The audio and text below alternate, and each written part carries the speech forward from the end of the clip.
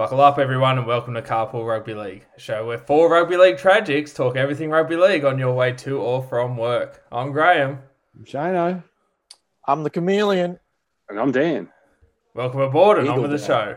Yes, Eagle Dan, he's flying high.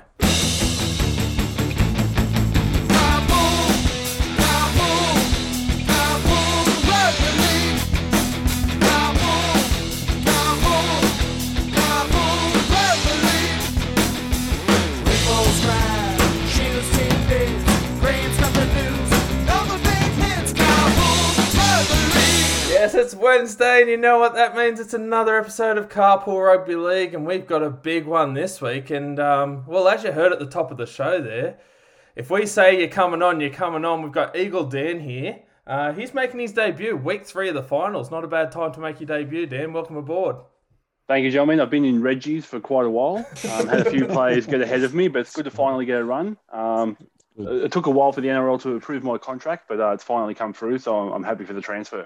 Good to hear, good to hear. And we heard that he's been practicing rubbing the back of his neck in case there's a crusher tackle during the podcast this week and making sure he pulls that penalty. But I'll tell you what, fellas, there's been some good football, and geez, it didn't get much better than the Panthers-Eels game. We'll just check in with Griffo. Your heart's still beating after that one, mate, because I'll tell you what, they took it right to the limit.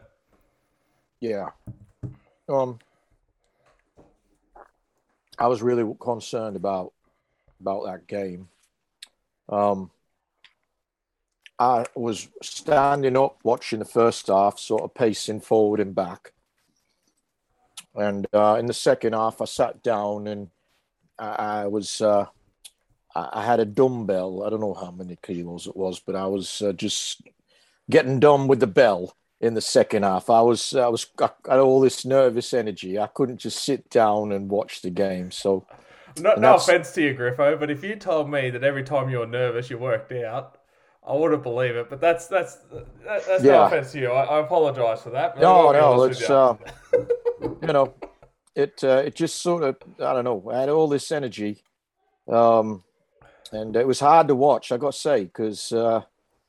It was a great game if you're neutral, but if you're passionate about your team, then that sort of game, it is something that's got you on the edge of your seat. And I know we got away with it. Credit to Para, they were outstanding, and we'll review the game during the course. But I was happy with the win. Yeah, and as Griffo said there, Shano, for neutral fans last week, there was plenty to look at. Obviously, the talking point has been that the low-scoring game between the Panthers and the Eels, I should say. We know the Sea Eagles got the job done quite convincingly, but overall, it was another good week of footy heading into 4 teams left now. Yeah, it was an interesting week, I think, with Penrith. We'll talk about the games. I think the key thing with Penrith moving forward, there's got to be concern that. Although they won the game in this final series, they're still down. They're down 1 try, 3 tries to 2, conceded 3, scored 2, and they've scored only 2 off kicks. So, I know that's a large part of their attacking potency is clear as kicking game, but at the moment, that's the only way they're scoring points. Manly put on a show.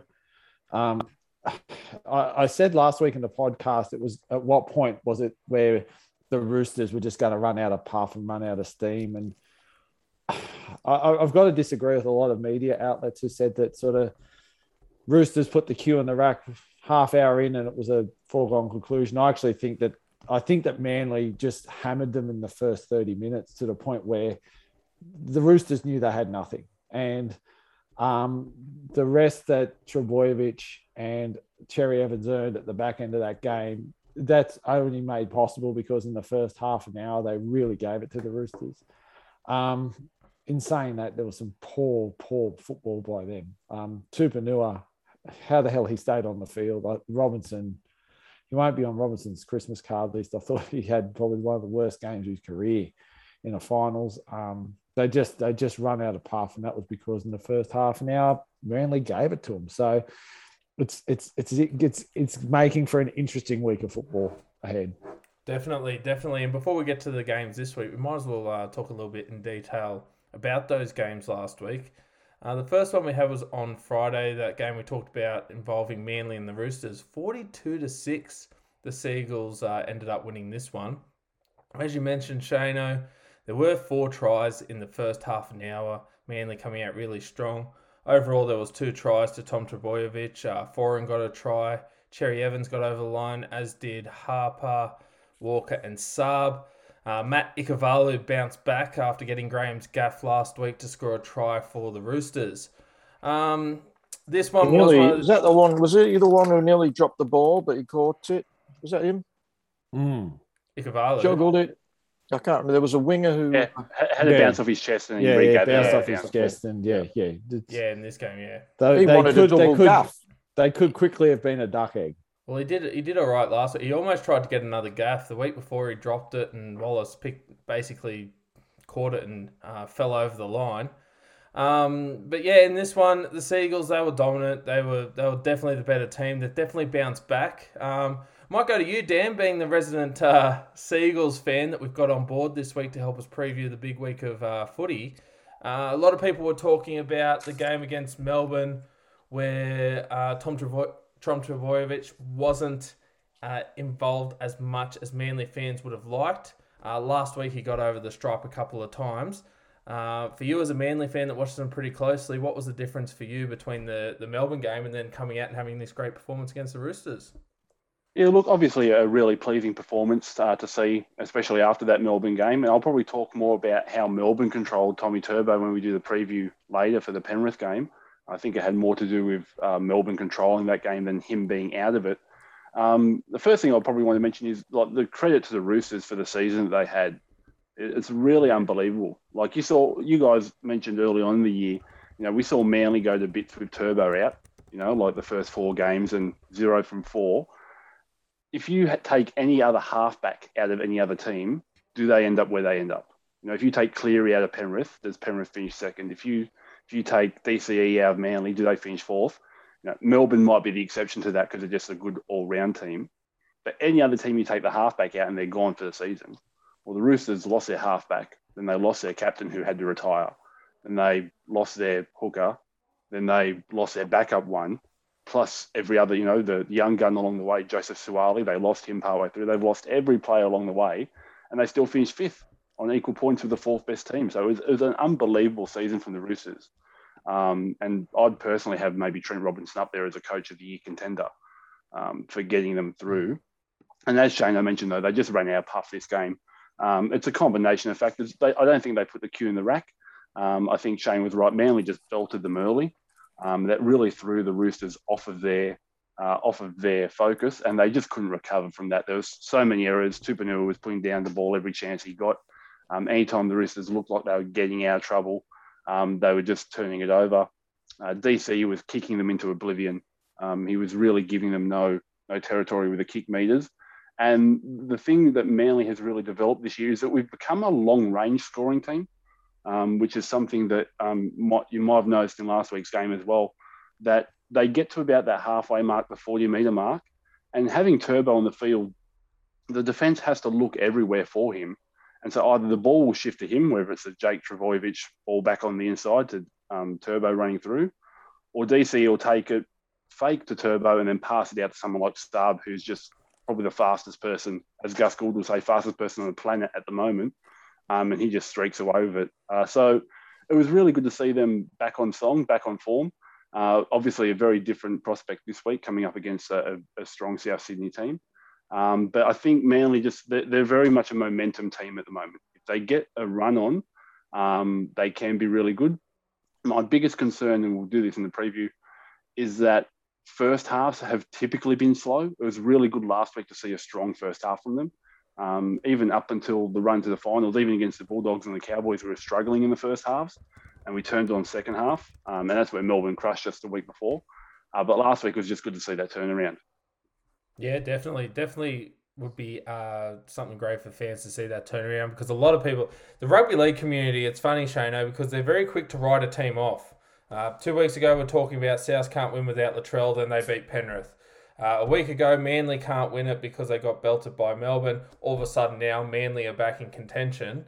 What were your thoughts on the Manly performance coming out of this game? Because a lot of South fans have been talking about the concerns given the fact they were able to put 42 points on the weekend.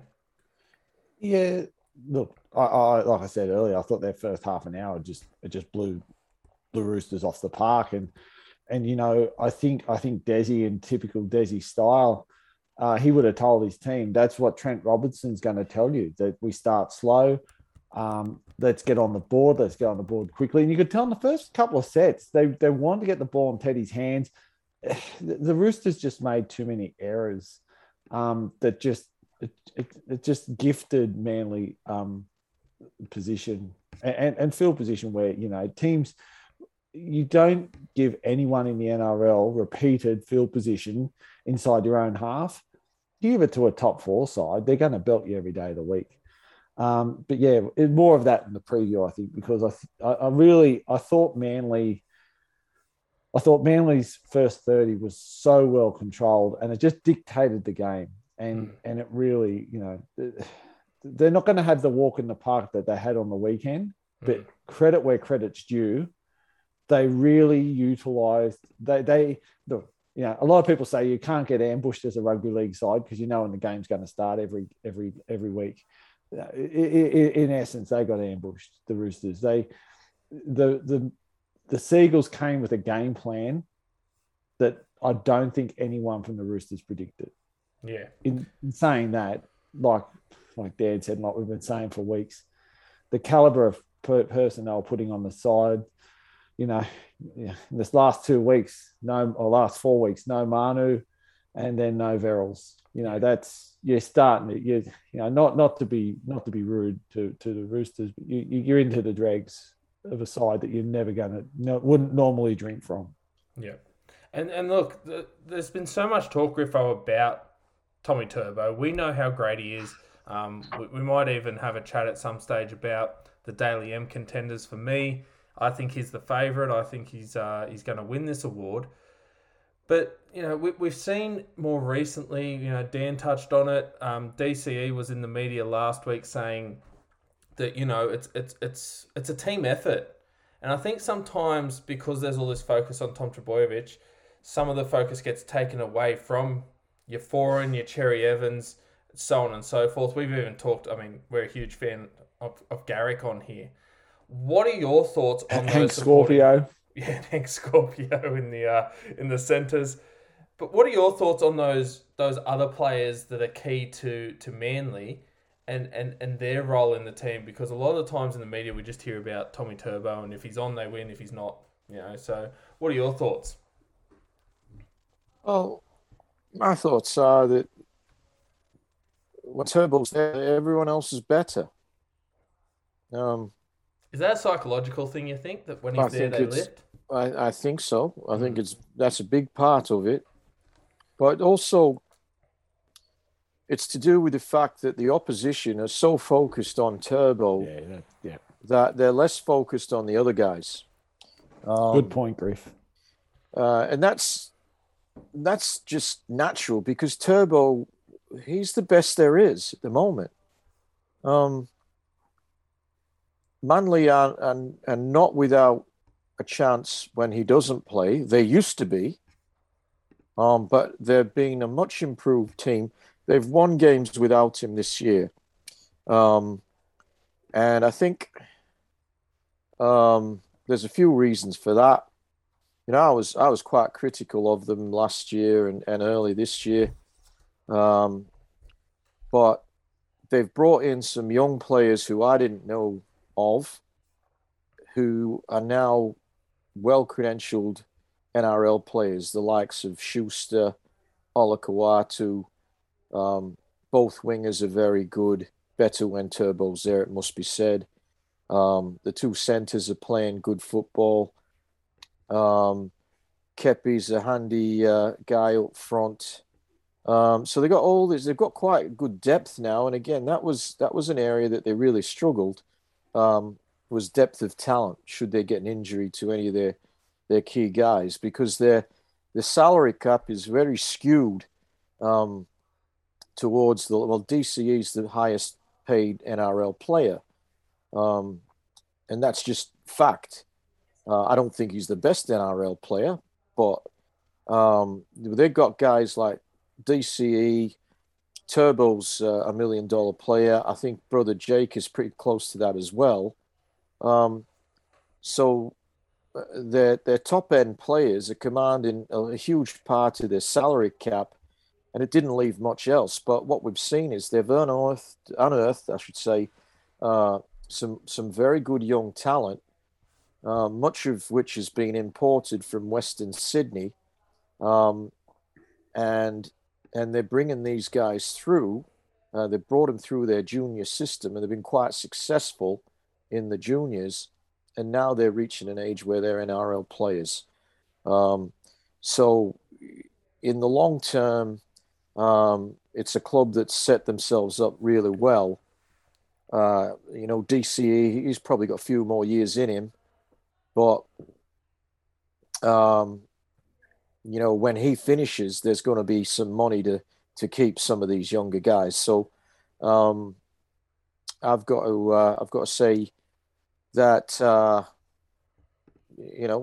of the things I said in the past about the Eagles at the time were certainly, I thought correct, but that they've got in place now a much better squad and a long-term plan. And I think their talent scout, Scott Fulton, and his brother, I think, I'm not sure, it might be Brett, have been working quite hard to set this club up. And they're going into parts of Western Sydney, picking out the best players and saying, come and play for us. And it's working. Yeah. And look, really, just before we move on, we talk a little bit about the Roosters who have finished up their season. Just one last thing on Manly before we talk about them later on in the context of the South game. And while we've got Dan on here, I'd be really interested to hear his thoughts, and also to both your other regulars here, Griffo and Shano. We've talked about Manly, we've talked about these players, even when they're playing well, we pick out certain players like Turbo, we talk about, Garrick and Parker and Harper and Saab and all these players that, that have really come through. And Griffo mentioned these young players. One bloke that's still young, but they've found a good role for him, and I think it's a lot of credit to Des Hasler, is Dylan Walker. The role that Dylan Walker has been playing, especially in recent weeks, coming off the bench, pretty much playing that, ball playing lock sort of role at times, similar to, I know, they're coming up against South this week. They've got Benji Marshall that does almost a similar role. We don't talk a lot on this show. Dan, being a listener, you probably wouldn't have heard a lot about Dylan Walker. But what do you think he's brought to your club, especially in recent weeks? Because I think he's been phenomenal. Just a couple of things. I just wanted to talk quickly before Walker about what I think is you could dub the carpool rugby league effect. If I recall, a few years ago, Shane used to eviscerate the Panthers for how they were, and their misuse of players and their, signings. And then next thing you know, the Panthers shot to the top of the competition. Griff eviscerated Manly, and here we are. So by that logic, the Tigers should be good at some stage too. Have to imagine. They should be. They're premiers next year. If we use that logic, if the Murals will eviscerate means put shit on, then okay. Literally sometimes. But to Graham's point about Dylan Walker, he's one of those players that I don't talk about that much because his, let's say, off-field antics have unfortunately taken a bit of limelight recently. But as a player on the field, he has been a revelation this year in terms of he's always been that quality player. He won a comp with South. He was a New South Wales and Australian centre. He was a top-tier player, and then he kind of went missing for a couple of years. And as a Manly fan, when Trent Barrett came in as coach, Dylan Walker really wanted to find a place as a 5'8". He wanted to be a half, except for the fact that he never kicked, which was a problem. When one of your two halves isn't kicking at all, it doesn't fool the defence too much when you're fake to run every play when that's your only play. It makes your fifth tackle option pretty skinny. Yeah, so he didn't really fit in there, and because he didn't fit in as a 5'8", and they persisted and they tried to develop, and it just really wasn't coming together. I think he might have felt like it was a backward step going just back into centres. And by that stage, we developed a couple of centres. We were trying to bring a few on, like Moses Sully, who now can't find a spot in the run-on squad.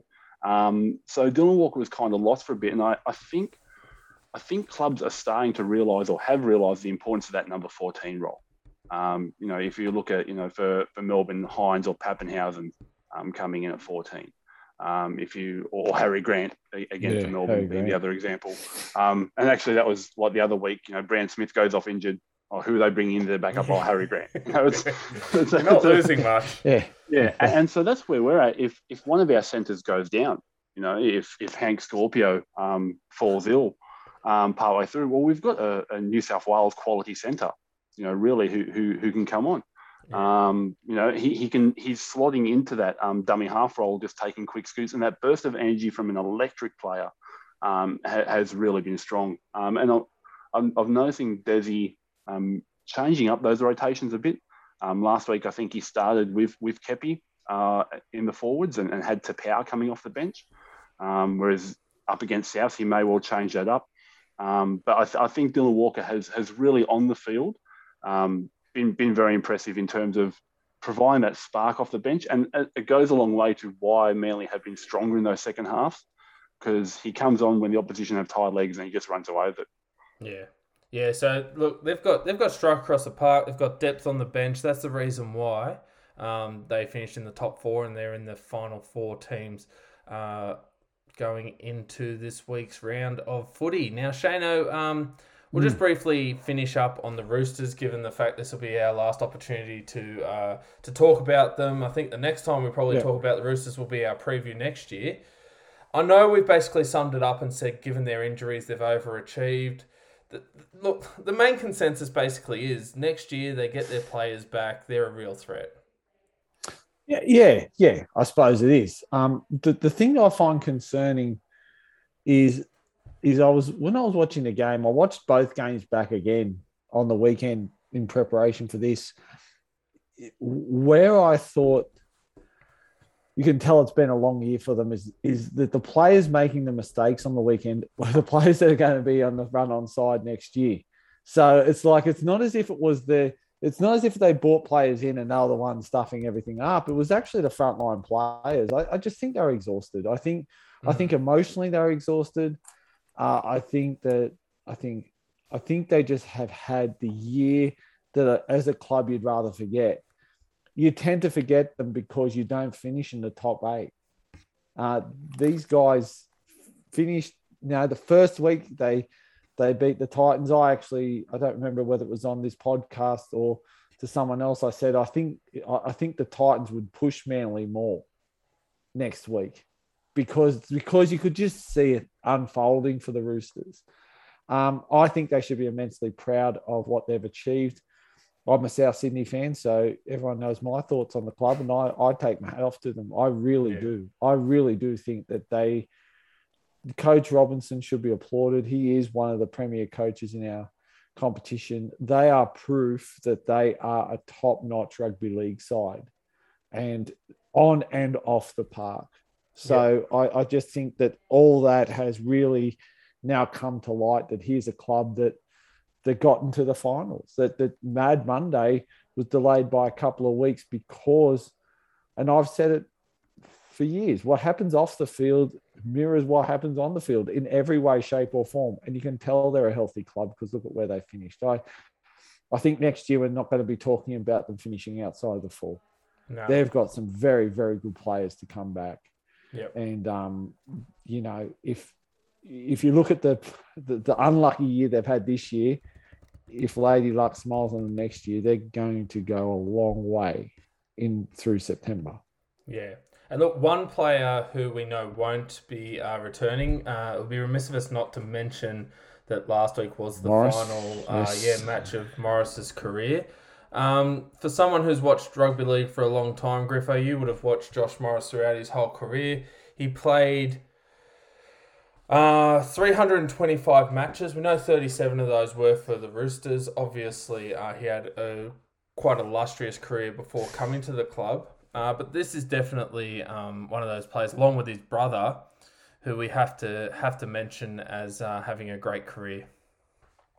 Yeah, highly decorated, highly respected, and you could see the respect. And I was really, I thought, one of the highlights of that game was what happened after the game, the way that the two teams lined up to show the respect as he walked off the field. I'm sure that meant a lot to him personally.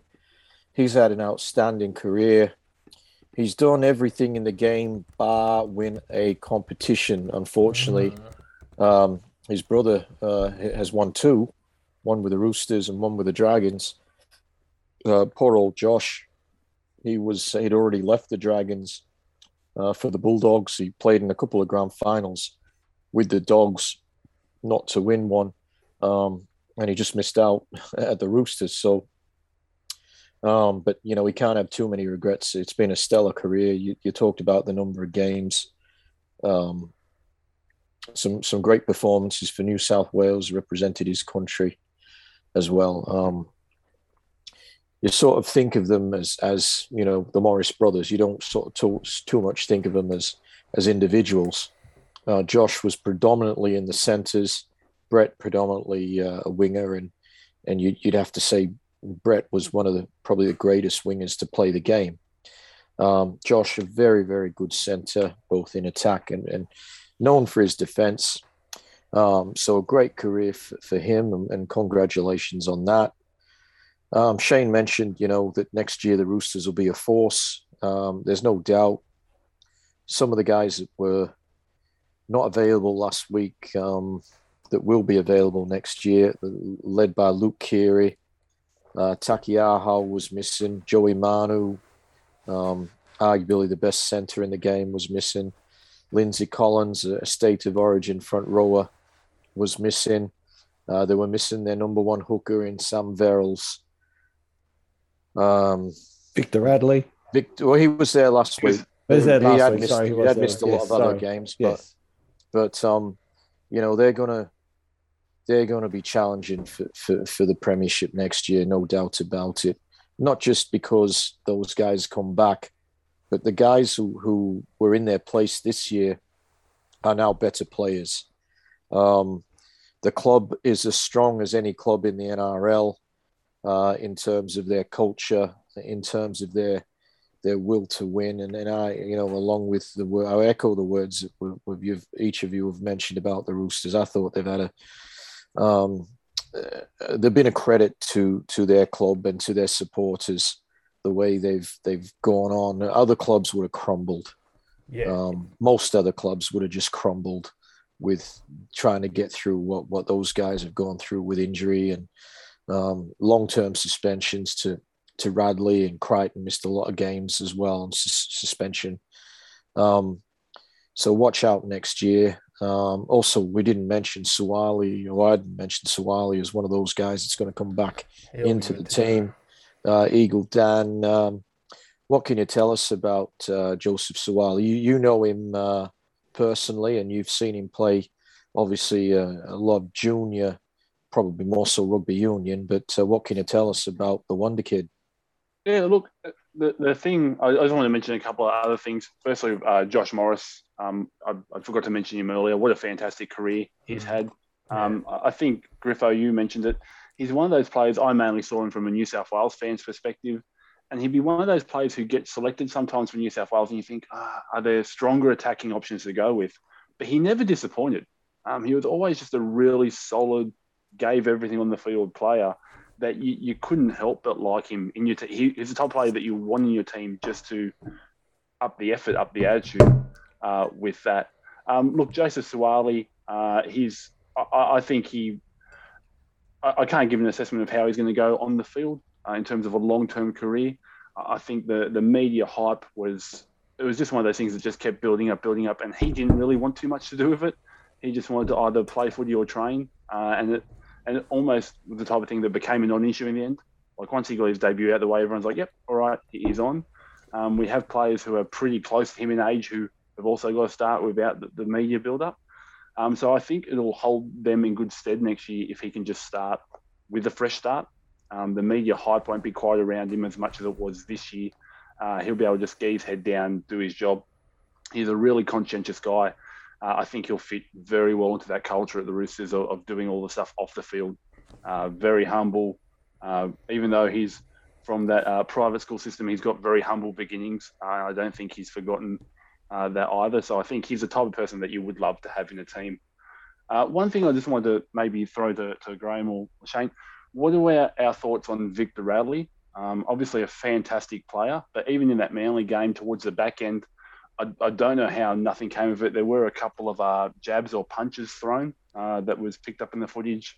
That Victor, I think he got into an argument with Sean Keppie at one point.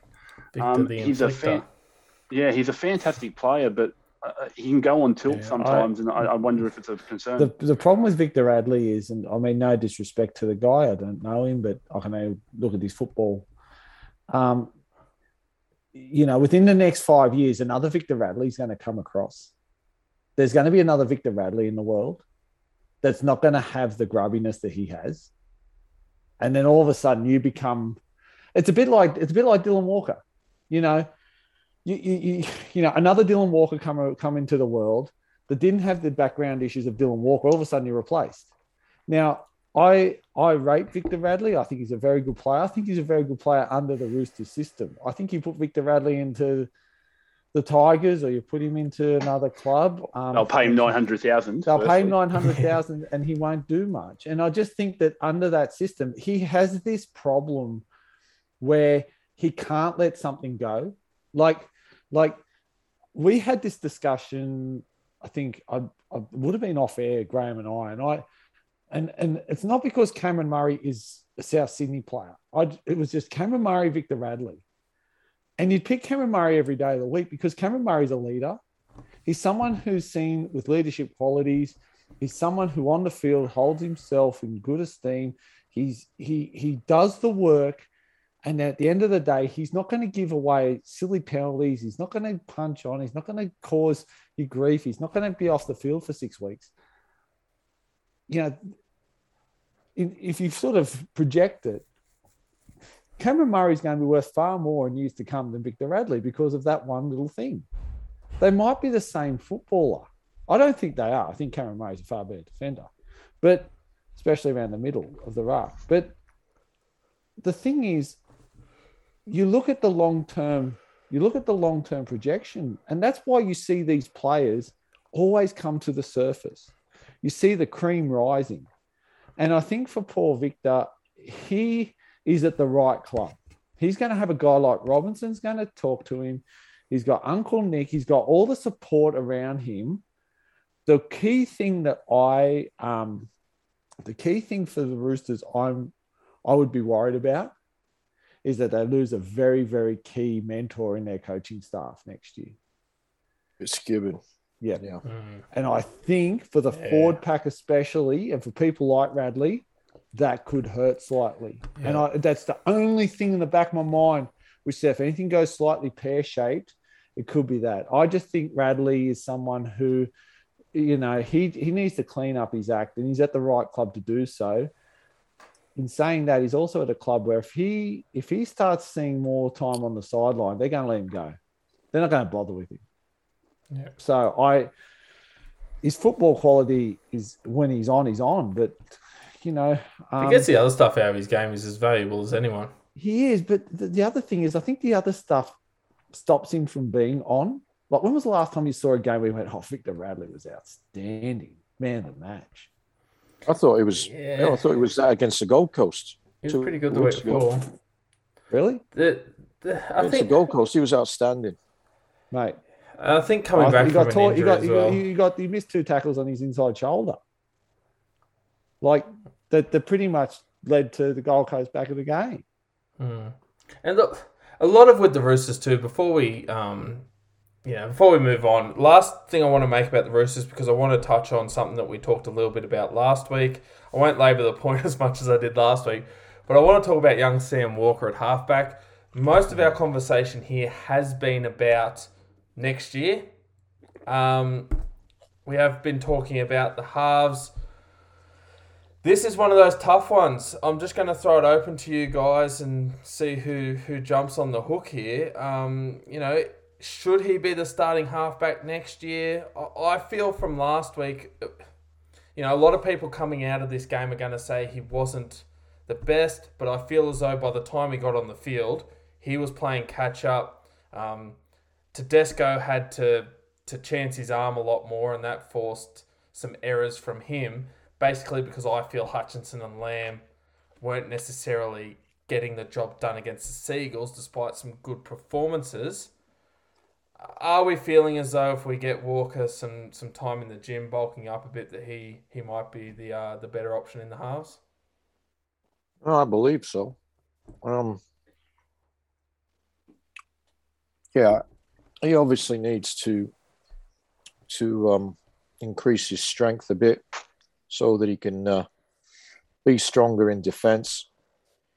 But he's got all the skills that you want from your halfback. I think he's definitely the long-term number 7 at the Roosters. He's going to have Keary outside him. He's going to run the show. That's going to take a lot of the pressure off him in attack, certainly. He's always going to be a spot in defence. They're always going to look for him. But he doesn't shirk. He has a go. With some, putting on a few more kilos, a bit more muscle. I think it's going to benefit, obviously, both him and the team in defence. He's never going to be a 100-kilo halfback. He is what he is, and his skills are greater than most guys 19 years of age in his position. He's had a lot of experience this year, and I think that's only going to benefit him and his team in the future. On a lighter note, one guy that we didn't get to mention, the Roosters, who they missed up in Queensland, didn't make the cut. They only had a certain number of spots, so Giggity Jiggity wasn't able to be part of the crowd. He can't even watch Newtown at the moment. No. I think the Roosters, they grow an extra leg when they run out on the field and there's Jiggity Giggity and they just know. Yeah, they see. Yeah, they see so they missed him. Anastasia didn't give him a passport. Can I just add to that? He is their mojo. He is their mojo, isn't he? Well, he is. Always the one. Just to add to that, I mentioned that you can't even go watch Newtown play because we know he's a Newtown fan. I think that was Walker's issue. I think if Walker could have just gone back to reserve grade for a couple of weeks, that's what you do with a player like this. He plays NRL, goes back, hones his skill a bit more, come forward. I think the fact that there was no reserve grade, it sort of put his head under the guillotine a little bit, where he didn't deserve it. Like you threw a guy into the deep end and asked him to swim. Okay, he didn't swim 100 in record time, but he tread water and kept afloat. Like he did everything that was asked of him. And I think I agree with Griff wholeheartedly. I think, he's a purpose-built player. And I think had there been reserve grade for him to go back to and just reset, things would have been very different for him this year. I think he was learning. You're learning on the run in the NRL. That's massive.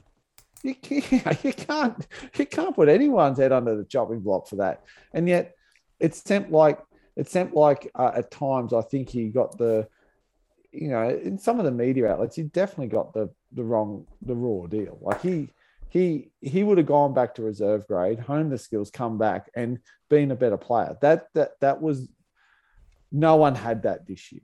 And I think that was an issue as well. I think you bring up the silver lining here for the Roosters and heading into next year. Oh, yeah. The young players at the Roosters, because they had so many injuries, they've got game time experience. We saw some of the clubs who are resting players towards the end of the season try and get these young blokes some game time. Yeah. Next year, you could have young guys coming into teams that haven't played footy for over a year. It's also a double-edged sword, Bray. They've got case, but they've got experience in first grade. It's a double-edged sword because some of those guys are going to have to go back to reserve grade, and they've got the taste of first grade now. So they're going to tell their management, get me a contract, get it to me anywhere. So then what the Roosters are trying to do is they're trying to hold on to it. Like when we're talking about these kids, they're 19. What about when they're 23? Like that's the prime. That's when a lot of people start. They could be at the Bulldogs. The Bulldogs sign all those players, don't they? Trying to keep all that together is the reason why we're four guys sitting on a podcast and there's people out there doing that. Because I got no idea how you do that. Yeah. And look, it's one of those things where for the Roosters, we're going to have to wait till next year. Manly's got next week. The Panthers have next week, and that's all due to their 8-6 win over the Eels on Saturday night in Mackay. Many are dubbing this the best game of the year. If you're a rugby league purist, you'd love the defensive display from both teams. It was one try each. The Panthers scored through Capewell, and Wonga Blake got over the line for the Eels. The main difference was the penalty goal to Nathan Cleary for that high shot on Liam Martin, I think it was, just on the stroke of half time. The Panthers, I'll head to you, Griffo. They got the job done. They got the win. Para really pushed them to the limit in this game. Some people are starting to say that the Panthers are looking a little bit tired, and there's also been calls from certain members of the media that they need to lift in certain areas, whether it be strike out wide or not allowing some of the forwards like Junior Paulo and Regan Campbell-Gillard to be as dominant as they are. What did you take out of this game? What did you think were some of the positives, hopefully, for Penrith to take out of this week, because they've got a big game against the Storm? I think the ultimate positive is they won the game. Yeah. At the end of the day, it's wins, isn't it? Yep. I mean, it don't get any more positive than that. It's gold. And I'm actually not being flippant there. I think that was the biggest positive. Yeah. You're still alive. Okay, you're barely alive. Got through by the skin of your teeth, and I'm just thinking, I've got no skin on my teeth. I don't know where that saying comes from. Skin of your teeth. I don't know either. There's none there. Isn't it? No. But maybe that's the point of the because maybe that's so, it. Maybe it's like an and I know it's so thin that it's not there. Dan's into history here. Maybe it was before they had toothbrushes and there was just this film on their teeth. Yeah, it might be. Maybe in a historic. It come from it's 15th century English where it would appear to be biblical. So it was a win of biblical proportions, Griffo, by the skin of their teeth. So like Moses parting the Red Sea last week. Different Moses, though, I think. He was on the wrong side. That's right. Yeah, of the lineage of Moses. That's right. Of the lineage. I don't know whether he's could part the Red Sea, but couldn't make a toothbrush. No. Anyway, so that's number one. And that's always going. At the end of the day, who wins and who loses is what really matters in rugby league. All the other stuff is just filler, to be honest. Because Penrith have a game this week, the Eels don't. And I'm not saying that to put the Eels down, because I thought they were magnificent, the Parramatta Eels. I'll talk about them. We'll all talk about them a little bit later, but just to answer Graham's question, the second biggest positive was Penrith's defence. They were under the pump. You can talk about trainers coming on. You can talk about, Luai making. He won't be this week. No, he won't. But wonder if they'll dock his pay because he got suspended, Griffo. Well, he's out for out for the rest of the year. To be honest, he's probably not on anywhere near as much as the players are. But considering his contribution, Penrith should probably be giving him a bonus, as Dan said. Well, he got 3 Dally M points. Well, no one had ever heard of him before. Well, I had, because he does on the Panthers website, he does their injury update each week. But no one else had heard of him, I don't think. But now he's He's the most hated man in Parramatta. And there's plenty of hate, I might say, from the level of salt out there on social media is immense. But again, I come back to the point that at the end of the day, Penrith won the game and they fight on for another week. Irrespective of what you can say about we was robbed or, this guy shouldn't have been on there or blah, blah, blah. They won the game. They won it essentially on their defense, which was fantastic, as was Parramatta's. Both teams were magnificent in defense. And that's what won the game. A few times in the second half, Penrith knocked back the opportunity to take 2 points. It was a couple of gifts actually in front of the posts. They knocked back the first one, which was about 30 meters out. And I wanted him, I'll be honest, I would have taken the 2 there because it was a low scoring game, but they thought they could force the issue and get 6. You think about the value of a try is 4 points. A penalty goal is half the value of a try. I think it was, I would have gone the 2 points in that game. If you're freewheeling and it's the sort of game where there's a lot of tries scored, well, that's different. But this was trench warfare between those two teams, and there were not going to be a lot of tries scored. So I think, and I know even Nathan Cleary after the game said, in retrospect, he probably might have made some different decisions, re the 2 points there. But yeah, they defended, as did Para. Both teams just gave everything. Both teams scored 1 try from a kick. And the defense, it would have given them a lot of confidence moving forward against the Storm, but that defense is not going to hold out the Storm for as long. Para's attack is not of a level anywhere near what the Storm can produce. So while it's great that Penrith were able to defend, they really do need to lift in attack if they're going to be a chance this week.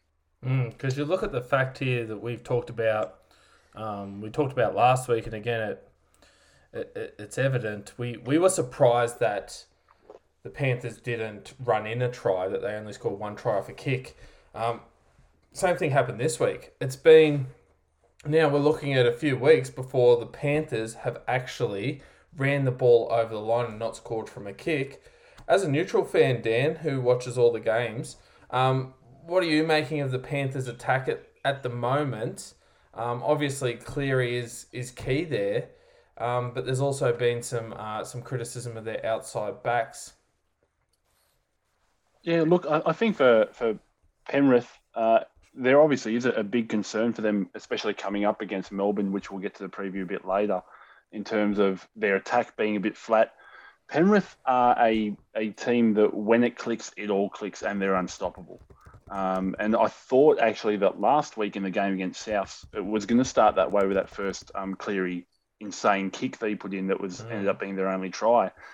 And even in the game against Parramatta, their attack in the middle third of the field has been really good. They're making meters pretty easily.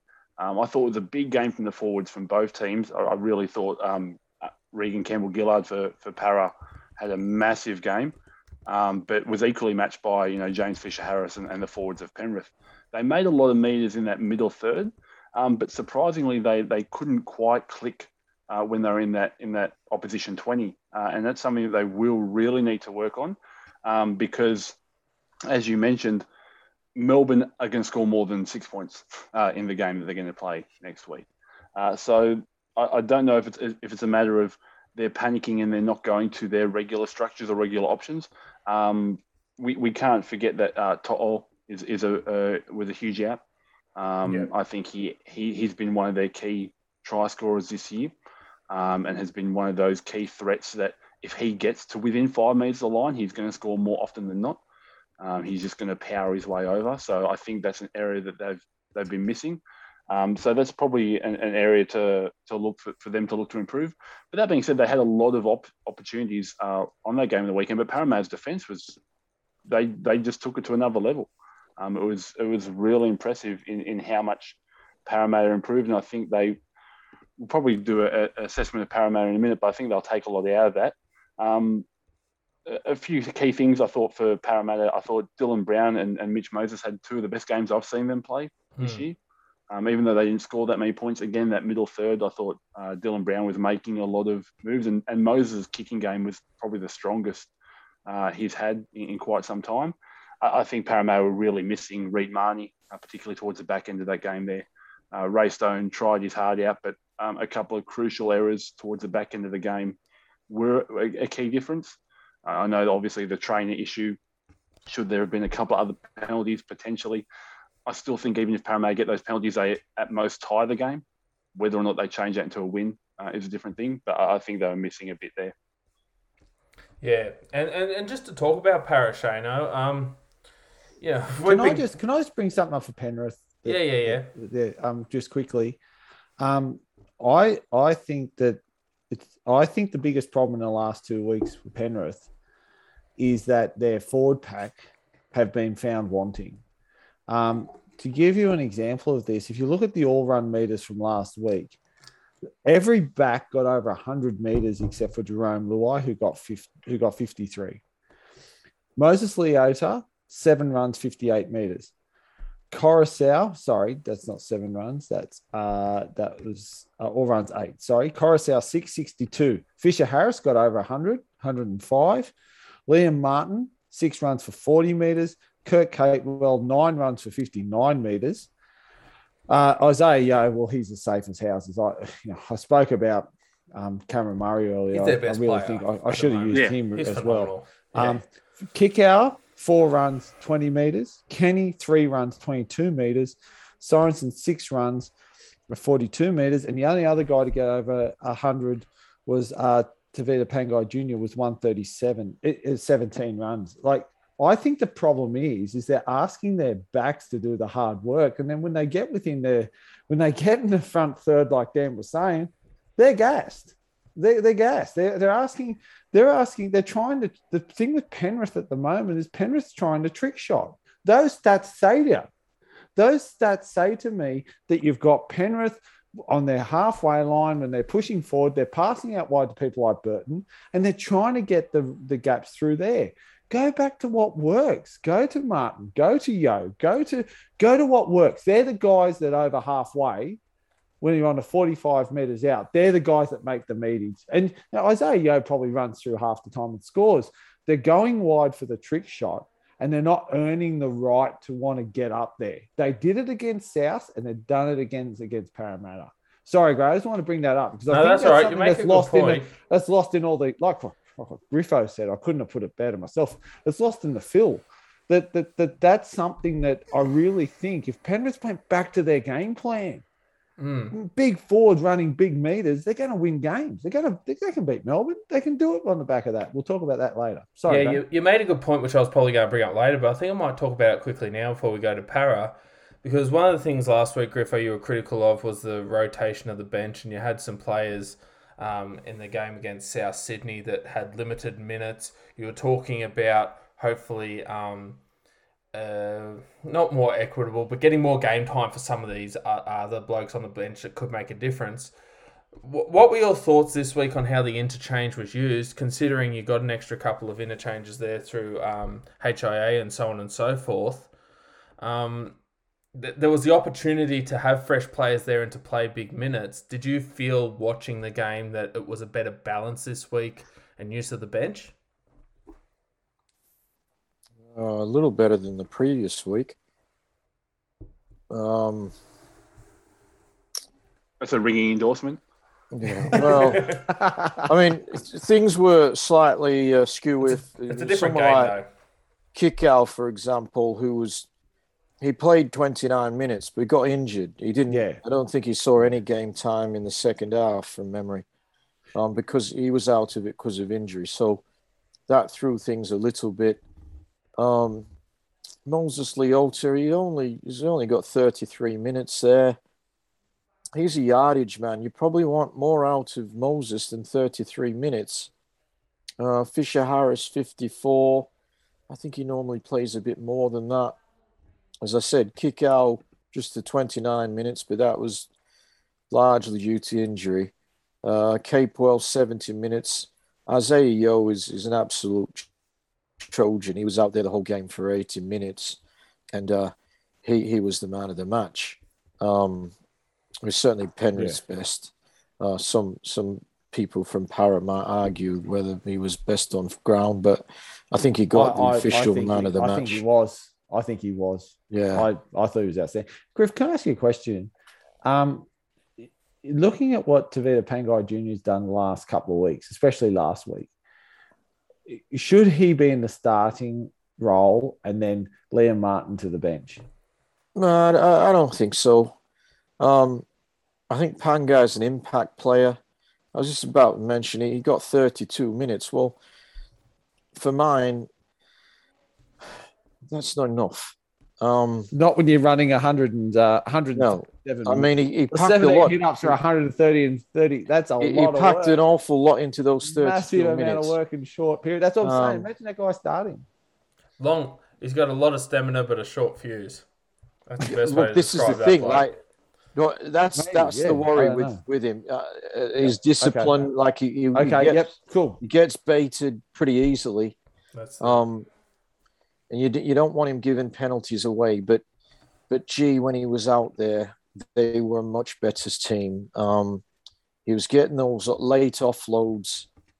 I just think if they're a chance of winning this week, a lot of it's going to come on those very broad shoulders of Tavita Pangai Jr. I'm liking what I'm seeing. I thought, apart from Isaiah Yeo, I thought he was their best forward.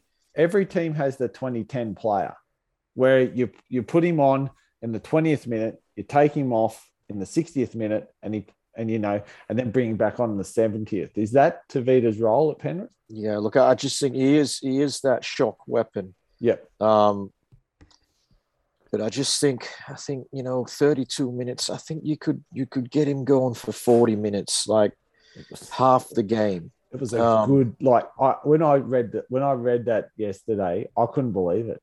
I thought, no way, that's an error. I thought he was on for far longer than that. But then, it's because when I watched back, it was. I watched that game twice. And the second time I really watched it for the podcast. And even then, when I purposely didn't look at the stats. I looked at that after the second viewing, and you're right. He's involved. He was in, and you know what? Doesn't mind a tackle either. No, like what he does for Coruscant now in just covering that middle. It's that perfect team player almost. And you're right about the fuse. Just get that out. Wow. Goodbye, Penrith. Well, yeah, they need him to fire to be a chance of beating Melbourne. Liam Martin, he was out there for 66 minutes. We had a debate about, should they have rested players? He's really the only guy that didn't get rested. And he's out there for 66 minutes. He only had 6 runs for 40 meters. Yeah. And now he's a high quality player. Yeah. High quality. But he is probably the guy that value. He's really would have benefited, I guess, from a little bit more of a rest. Played Origin too, that's taxing. That's not going to happen now. There's no rest. But I would like to see those numbers improve this week. 6 runs for 40 minutes. And didn't set the world alight with the tackles. I think 30 odd tackle, 30, 29, yeah, 30 and 30 tackles. Yeah, I thought because everyone else had sort of tackled in the mid to high 30s. He's an edge. He's an edge player, so he's not going to make as many tackles. But okay, if you're not making that many tackles, you've got to be making that many runs. I agree. I agree. That's what I thought. He didn't have that many runs. He might have 46 tackles, and then when you're seeing 30, well then, I think you're right. I think You know that team far better than I ever will, Griff. So I'm not going to talk about Penrith here, but yeah, you're right. Yeah, and saying all that, and the majority of these guys, they're not at their best at the moment for No, whatever reason, and there are reasons for some. But they got the game, they won the game, and that was the objective. Now, I won't go into this week's game because we're going to do that later, but at the end of that game, the feeling was relief, to be honest. Yeah. Wow, we got there.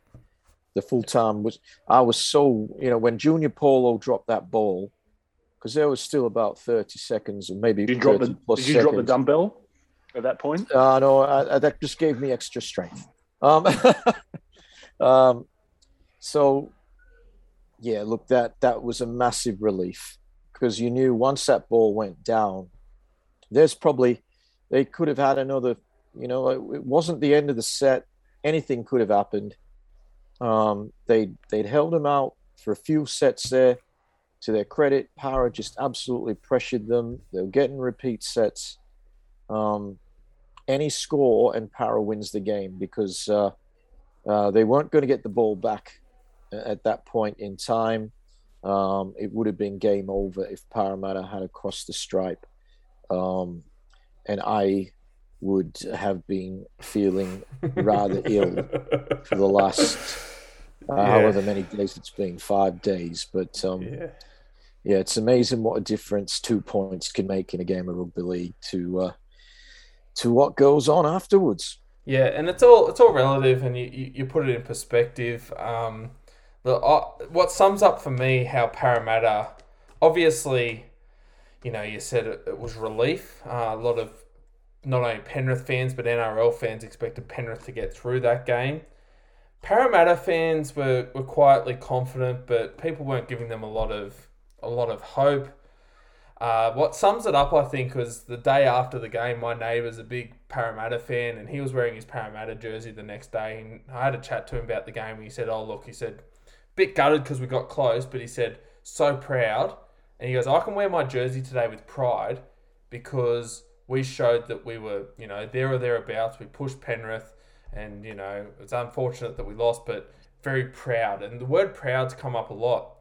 I just want to get your thoughts, Dan, because you've listened to this podcast, and if you go back a few weeks, some of the things that were being said on this podcast about Parramatta, I think if you go to the week before the Melbourne game, we were talking about them having no chance.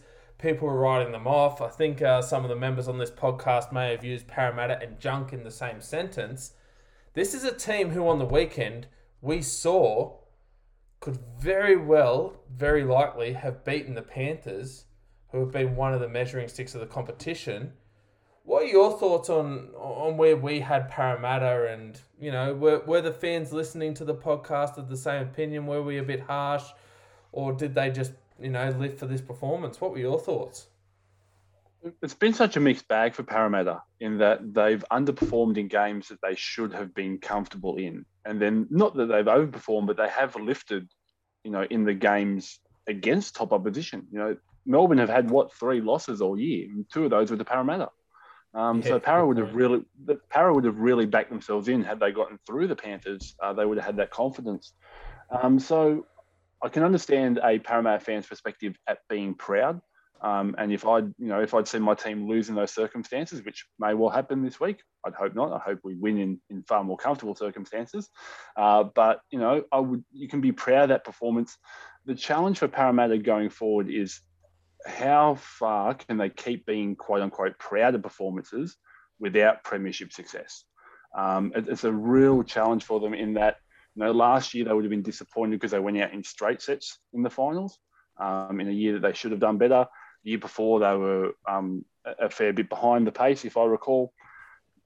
At a certain point, it was really interesting watching one of Channel 9 summary videos where Andrew Johns was doing a season review of the Newcastle Knights, and he was asked, did the Knights pass or fail this year? And his quote was, any year that you don't win the comp is a failure. That's the ultimate objective. And so for Parramatta, it's this challenging moment with, do they see that they've got enough next year to actually push to win the competition? Or are they going to be making up this top-ish 4 mix and they can just have another proud performance. I can understand that they would have felt a little bit hard done by the game on the weekend. I do think that they should certainly be proud of the performance they had. They do have some young guns coming through. Again, I've got a bit of bias there. I thought Will Penasini out in the centres had a very strong game, and I was really pleased to see him. I thought he was great. Yeah. I was going to ask you about that, Dan. Yeah. You would I have, thought he was great. again, he's a guy that you know and would have seen play a bit of at least rugby union. What can you tell us about Penasini? Because he looks good. He was one that was, and it was probably going back to the point before where everyone was talking about Joseph Suaalii. And I think a few of us who knew them said, well, we can talk about Suaalii, but really a lot of the talk should be about Penasini. He's probably got that almost more all-round natural rugby league game. Joseph Suaalii has the size and has probably that extra flair. But I think Will is a more solid player. Can I just say, Dan, to you, and just to put it right in my mind, I spoke with someone a few weeks ago about Penasini and just what I'd seen in junior football and sort of on tapes and sort of, through things. I said, Suaali's got the football body. Penasini has a football brain. Yep. He's just got, like, where he looks more like a footballer now than he did. I think it's fair to say he's now grown into his body. Where Suaali's got the football body, he has the football brain. I just think that's valuable in it. I agree. I'm glad you said that, because a few people said nah, and I'm like, no, seriously, he is the guy to watch. And I think, like, even from my perspective, from a schoolboy level, Suaalii through the Roosters was a little bit protected in his involvement in schoolboy footy, in that he was pretty much not involved in a lot of schoolboy union towards the end there, because he was mainly training with the Roosters and they wanted him, whereas Will, was captaining his school, captaining them to a premiership. So he's got that additional, and it's not an easy competition, the one that he's in, for the schoolboy one. So to captain his side and to lead them through in a side that, probably had not the strongest team on paper. I think he brought that experience in. So I was really pleased to see him do well for Parramatta. Yeah, so they do have a lot of young guns. Like I said, Dylan Brown had one of his best performances that I've seen. They know they've got Marnie back. I think they do have some of the players there that can make it. Probably the question for Parramatta is probably around the coaching. Is that Brad Arthur, I know it's been up and down. And I think, again, it was a solid year. But how many solid years can they have when only half of the people on this podcast have been alive to see a Parramatta premiership? Well, that's true. That's true. And, I want to just say to the people listening, on our gallery view, we're on the one side that have seen it. So we got like the 87 model here. Just missed out. But I'd also want to say, I was talking to a Para fan I know, and I thought he put it really, he didn't put it eloquently because there was a few words in there, but he did put it in a really good way where he said, look, after the game he was salty. He's like far out, and he unlike like I can, you can talk about certain offsides that, at some point you got to just blow the penalty. You can't just keep doing 6 again. Okay, they get 2 points. I don't think they win the game. I really don't. I agree with you, Dan, wholeheartedly. I don't think they win the game. I think in the end of the day, in the grind, people like Cleary produce something. The cream rises to the surface. I think what he was saying, like, he was salty, then he was proud. Now he's a bit bemused by it all, because he's like, well, hang on, we had so many opportunities to win that game. So many opportunities just to put Penrith to bed. And it didn't happen. And he's like, well, you can get angry at certain situations in the game. But at the end of the day, you're only in control of what you live and die by the decisions you make on the field. And there were certain decisions that Parramatta made that they zigged when they should have zagged. They didn't take the line on the way they should have. Paulo got a fine when he shouldn't have, but anyway, it's another story, and probably didn't make the best of his opportunity. I think I agree with you in a little bit, where it's like, well, you can be proud all you want, but at the end of the day, what does next year look like for Parramatta? Next year looks the same as it did last year. Weren't they here last year?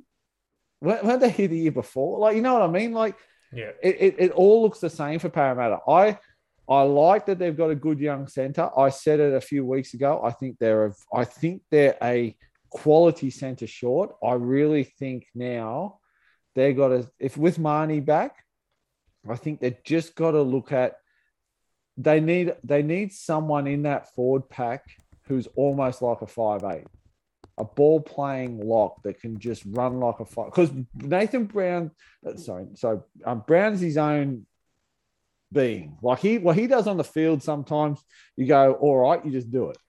And with Moses, I just think you need someone in that 13. And I my belief on the spine. I think the 13 should be included in the spine.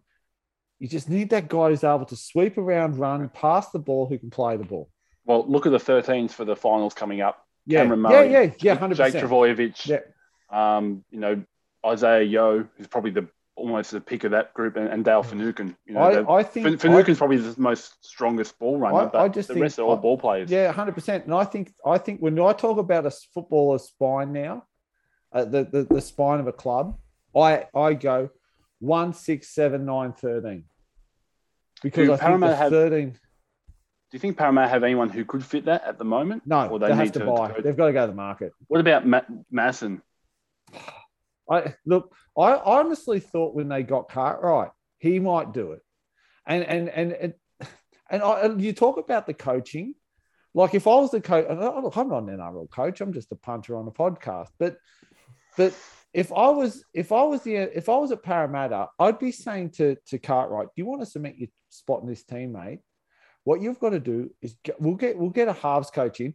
Funnily enough, they've binned Brett Kenny, told Brett Kenny to piss off. They don't. What does he know about being a half? Yeah, what does he know about being a half or playing? What does he know about winning premierships? He offered his services. It was the last half when they won a nothing, premiership, wasn't it? And yet they told him where to go this week. Sorry, Brett, we don't want you anywhere near the club.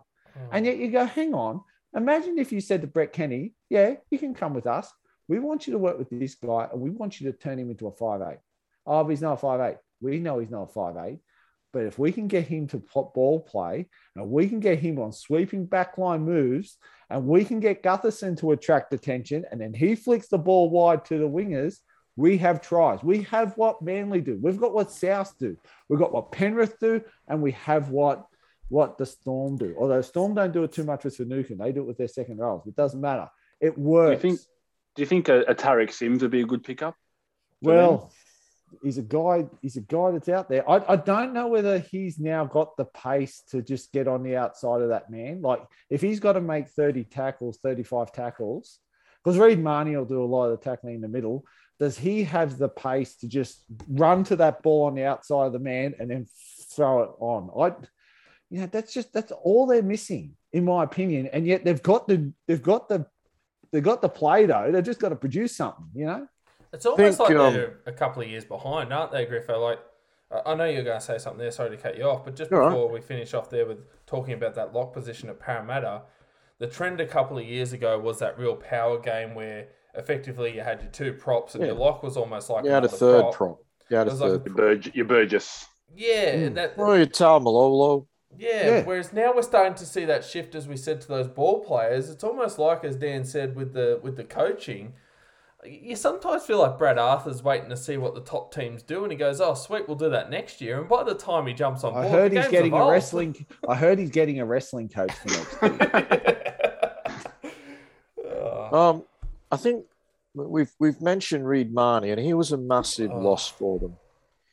When you compare what he can do out of dummy half to poor old Ray Stone, who is a really good defender, and he's as hard as stone. He's a granite man, but he's got granite hands as well. Don't make a decision on who to pass to with a minute to go when you need it. Yeah, look, he poor fella. He should never have been in that position, but it's like we say about qualities. Same with the Gold Coast last week. Yeah. But the other guy that we haven't mentioned, who adds to their attack immensely, is Mikasivo. Now, Last week, Parramatta's outside backs have defended better than they have probably in the last 10 years. And that was a big improvement in their game, was because their outside backs have been awful in defense for most of the year. They got it right last week. Probably when Seville comes back, there's going to be, potential again for teams to target. But what Seville does is he scores a lot of tries, particularly from close range. When they were attacking that Penrith line, they didn't have that power out wide like Seville, who can just literally run over the top of guys and get a try. So he's also good in the air, Seville, in an attacking situation. So they also missed him. I think they've had a good year overall. They did have that very dark patch late in the season, but to be able to turn it around, because they were awful, and then they won a game against the pretty much full strength Melbourne Storm, which no one saw coming. They put up their reserve grade side in round 25 against the Panthers, and they came out and beat Newcastle, and they took Penrith right down to the wire. So for those Parramatta supporters, proud and understandably and definitely deservedly so of their team. Do they get better next year? I don't know if they do. We talked a few weeks ago, and I said that I think this 16-team competition is made up of 3 divisions, and did I have Parramatta in the first division? I wasn't sure, and I do think they are one of the first division teams in a 3-tier competition at the moment. They prove that they can match it with the best. But I don't know if they can go through a semi-final series where they'd have to win 3 games to be premiers. I don't know if they can do that. I agree with you, Griffo. I agree. I think the key thing here is consistency. Round 21, South beat them 40-12. And then all of a sudden, Manly just belted them 56-10. All of a sudden, 32-16, they beat the Cowboys. I think the week before the South game, don't forget, they got dusted by the Everyone's done that. Then they beat the Storm 22-10. They get belted by Penrith again, 40-6. That was their reserve grade team. I know that. But then fast forward, like their consistency looks like someone's heart rate monitor. It just goes up and down. And I think that's half the problem with Para.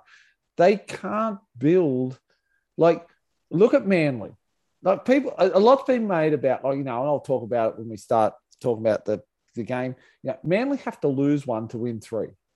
That's their sort of sequence at the moment. Lose 1, win 3. Lose 1, win 3. Lose 1, win 4. Lose 1, win 3. That's what they're at the moment. Those 3 building games are what build pressure. The slip up is negated by the fact they've won 3 before that. South Sydney have won a massive amount on the trot, and then they won 8 by 30. Penrith on the trot. Yeah. Melbourne on the trot. The games that the people that are left have won games on the trot. Well, we lost 1 to Melbourne, so if we can win the next 3, I'll be pretty happy. And that's it. That's what I was going to say. That was going to be my point, is that you're going to win the grand final because the pattern says you have to. The pattern, but then we'll lose the trial starting next year. Yeah, that's you know what? And as someone who sort of likes maths and that's actually churning me up inside when I think about that. It's when I figured it out, it actually made me vomit. Para can't do that. Para will win 2, lose 2, win 1, lose 1, win 1, lose 1. We're in a competition where if you win half your games, you're in the 8. And that's the problem with Para. Until they find a means to win 5 in a row, lose 1, then win another 5. So you're sort of like 11-1, or you're 11-2, 11-3 even. Until they get that kind of chunk in their game, where at the end of the year they've lost 6, they're going to be cannon fodder in finals football. And I take my hat off to them what they did. I just think that it was more the exception to the rule that game. That was okay. They had a good defensive moment. I think there was a lot of attacking deficiencies in Penrith that they're going to fix up for next week. I think it was more about Parramatta probably. That was the game that was the exception to the rule. They got up. They had a good week. Everyone had a good sleep. If you don't live for that, they might have had sausage sandwich. Like me, I always fire. If you want me to watch the game and be on point, give me a sausage sandwich at lunch with sauce and onion. I'm sweet. That's the thing. But they could have had the perfect day. The problem is all they need is a mozzie bite to lose it by 40. And yeah, I think when you look at the teams that are coming through, I'm not giving any previews away yet, but Parramatta, whilst they have some good things going for them, they have some issues. Yeah. So look, realistically, just to wrap up last week's footy, if we're looking forward, you look at the 4 teams that are left in the competition. We've got the top 4 teams. No one can argue that the 4 teams left. The system works yet again, Gray. Well, the system does work. We might have 2 matchups here that we didn't expect. The Rabbitohs-Panthers game threw a spanner into the works, as people are saying. We can't have a grand final replay. That's the big talk this week. But before we get back on the field and talk about what's happening on the field, we might have to catch up with Shano and see what's been going on a little bit off the field. And catch up and see what's going on with Shano's Tidbits. He's got the news. You need a fix. It's time for Shano's Tidbits. What you got this week, brother? Oh, mate. Geez, the man that can have more F-bombs than you know what to do with, Michael Maguire. I thought you were talking about me 3 weeks ago on the podcast. No. We'll grift you in the Panthers. We're going to call you Madge. He lives to fight another day. He's got his contract. There's a lot of stipulations. What I find very interesting is there's a few stipulations that's been placed into his contract that he wanted originally, that he wants involvement. So whilst on the surface it feels like the Tigers are throwing him a lifeline, I think what's actually happened is that they've now come to the realization that really his vision to begin with was actually probably the way they should have gone down in the first place. The biggest problem there is going to be in the back room. It's funny. The first person that endorsed his 1 year, 8 weeks grace period was Robbie Farah. When you got stuff like this going on, that's really the junk that stops the Tigers going forward. I know I'm going to stuff this up because I practiced it, got it right. Now I'm not going to get it right. When you look at the Tigers chair, Lee Hagi Patelis. Hadji Patelis. Yes. I always a little bit. Hadji Patelis. It's funny, like he spoke about the leaking of information that could only happen at a board level. They've still got board issues. And like we say, the good clubs don't have this. So even though Maguire's got this little grace period, I think until they fix up the junk that's up the top, they're going to have a lot of issues. But, look, to their credit, they did what I thought they were going to do. I thought it was common sense rugby league to keep him on. When you look at what he's done previously, when you look at what he's done to shore up certain things, they do have the biggest junior base now. They're building a centre of excellence. I thought that, that's good. And that's all I want to say about that because, that quite frankly, the Tigers annoyed the daylights out of me. Right. Funny you should say that, Shane, because in a week where we're leading up to the prelim finals, most of the airplay on rugby league related programs or in the papers has been about the Tigers. And they've got nothing to do with September football. And you know what it is? Well, that's Griff. It's following off a Muriel's wedding, it's actually 4 weddings and a funeral. That's We've got the 4 weddings of the teams in the final and the funerals aside. It's like and you know what the problem is? And this is it. It's because people are like, oh, we're going to get Robbie Farah to comment. Does he endorse it? Well, who cares? Who gives a flying F-bomb flying Farah if he cares? Like, you know, I think he's involved, Shane. I think he's a trainer. He is a trainer. That Griffo, that you've hit the nail on the head. He is. The trainer's getting too much involved. He is a trainer. He is. Graham, what's a trainer get paid, mate? Not enough. If you're a Panthers trainer, like, enough. 20. Yeah. Seriously, I'm not joking. The guys sat. I'll tell you what. Less than a school teacher.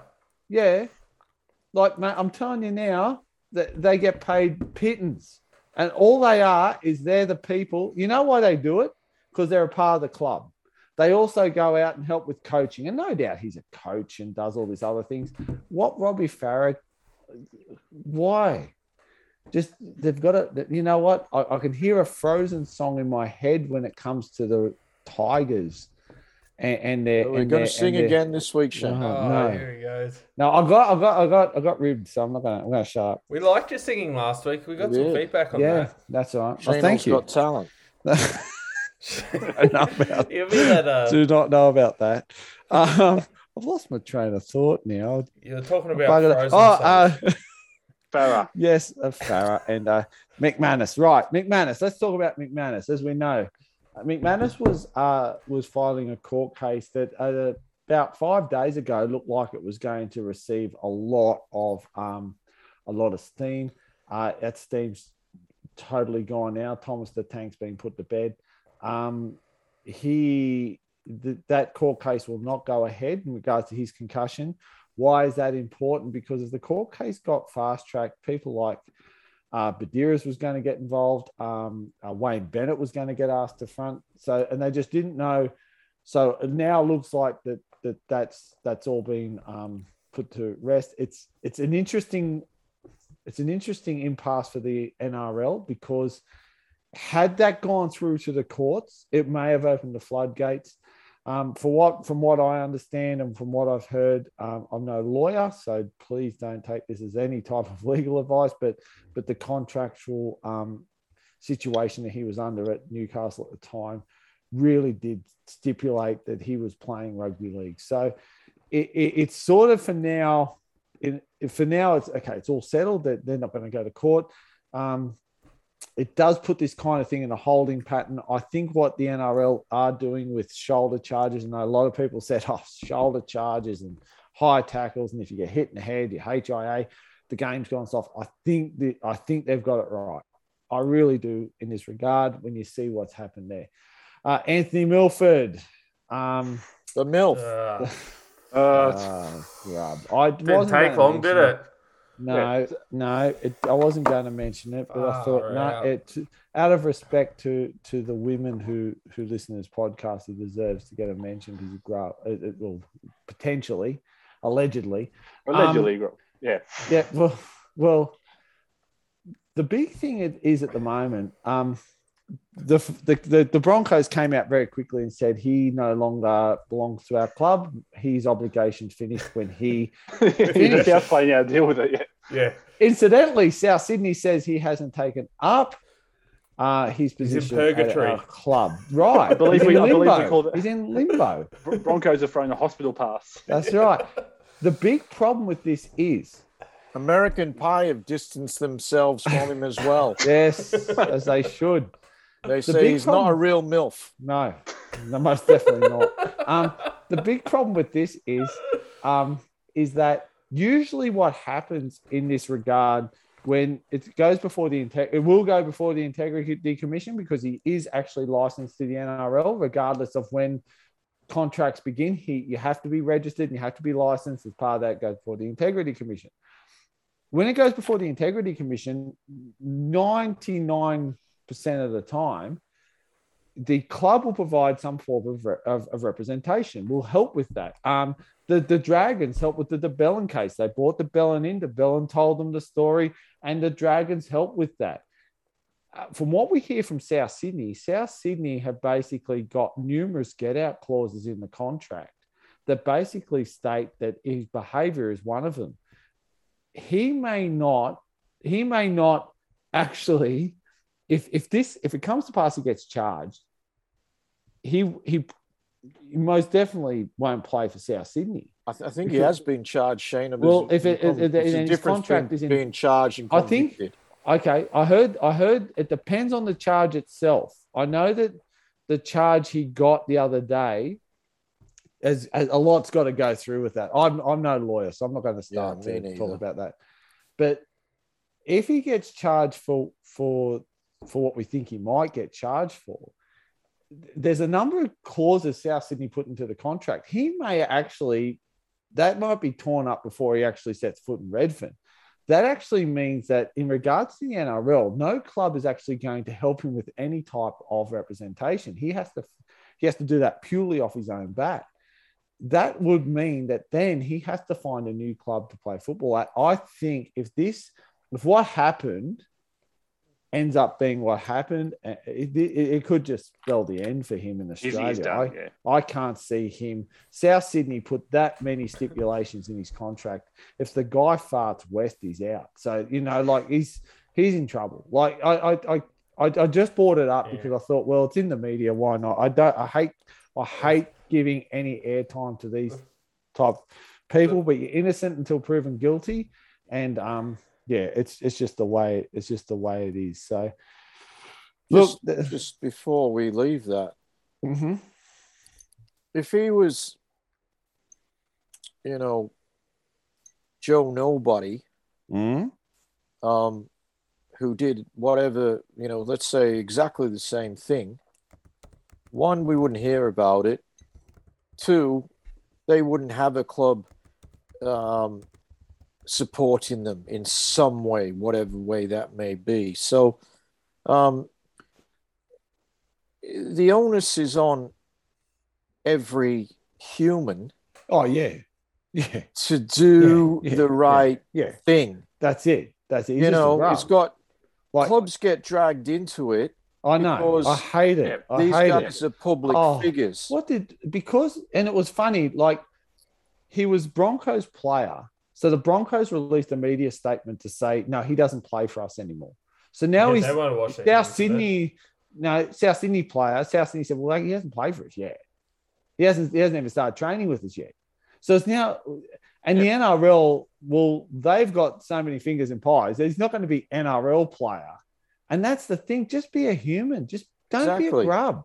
He's Anthony Milford, human. Yeah, that's right. And I fully agree. I would like to see a situation where if you do something that contravenes law, common law, whether that be state or federal, like breaking COVID protocols and kissing a female rugby league player. I would love for you to be instantly removed from the owners of that club, and you are you.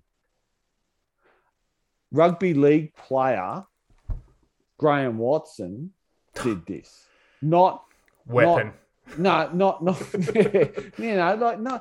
many times you see it? No, so-and-so superstar or Panther superstar, Rabbitoh superstar, Seagull superstar. It's the media. It gives unfair, it almost says that the culture of that club condones it. And I think that's so unfair. Like we've got women in league round. And I think a lot of clubs, look, I do think there's a couple of clubs that have taken the piss when it comes to that. I think they should have told players where to go. And I won't shy away from that. I think if you've done something, you can be sorry till you're blue in the face. You have to own it. And you have to, you have to show remorse, and you have to learn your lesson hard. And if learning your lesson hard means you're fired, well, you're fired. We all work in education. We know if we do certain things, we're fired and we're criminals. And I think there's this idea of a shelter around them that I would just love to see broken. And anyway, I digress. I'll talk about tidbits. I've gone too far, but it is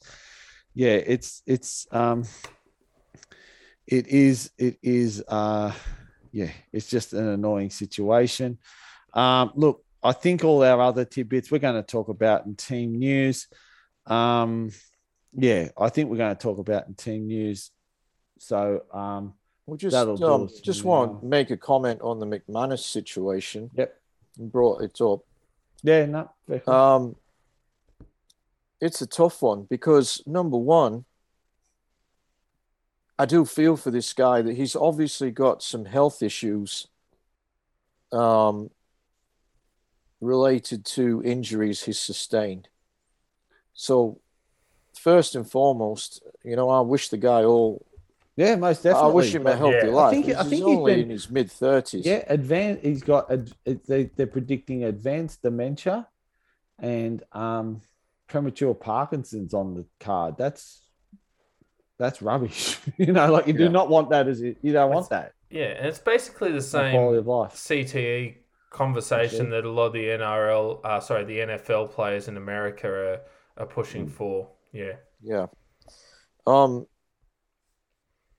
So on a personal level, I just wish the guy a happy life. Yeah, you do. You just hope that somehow a healthy life plus time and technology sort of equal that, equal quality of life. Yeah, that's what you want. Just on health, something I was remiss in.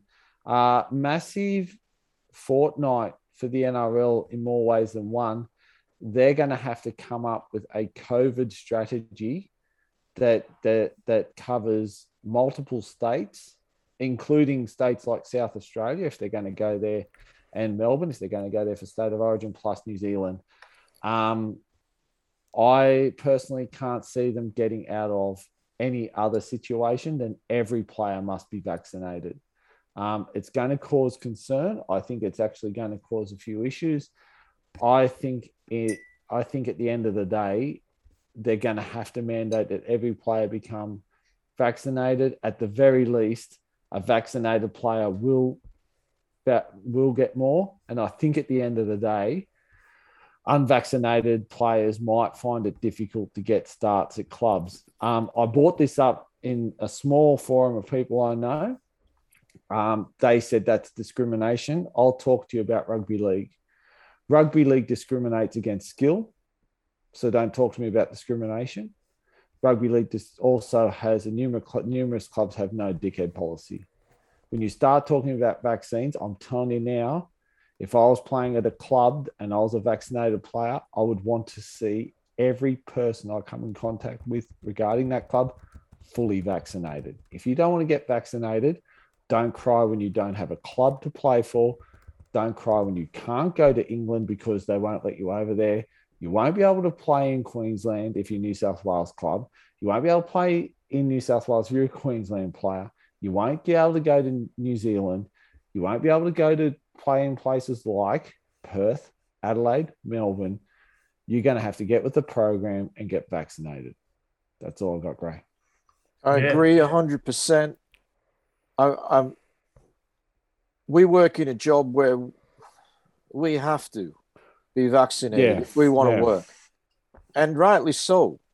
Health workers work in a job where they have to be vaccinated. And rightly so. You don't want to get vaccinated, that's your right.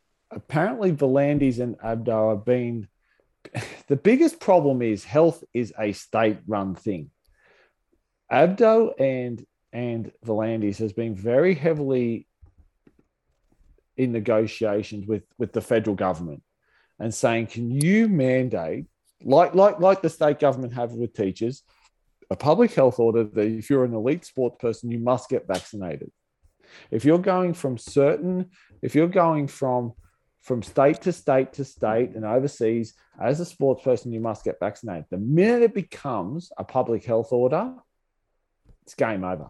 They have to get it's like you'd have no choice. It's law. How many players do we think are not going to get vaccinated if they said they had to? I do think there is a significant portion of players. Yeah, I do too. That are in that. Well, at one stage, what was the thing? And Dan, you can correct me if I'm wrong. I think they said, if we can go in line with the health So if we can get 80% of our players vaccinated, we'd be happy. It's like, wow. Yeah. There is. I think there is a significant movement, and I do think, unfortunately, this issue is obviously going to be leapt on by people from both extremes to make a case and make an argument for it. You're going to see a lot of involvement from outside influencers who don't actually care about rugby league. I think hitching their wagon to it. I think an easy solution for the NRL is like, hey, if you don't want to get vaccinated, that's fine, but you're also not allowed to have tattoos in that case. And I think that would solve the problem. If you're concerned about needles and you're concerned about that, that's fine.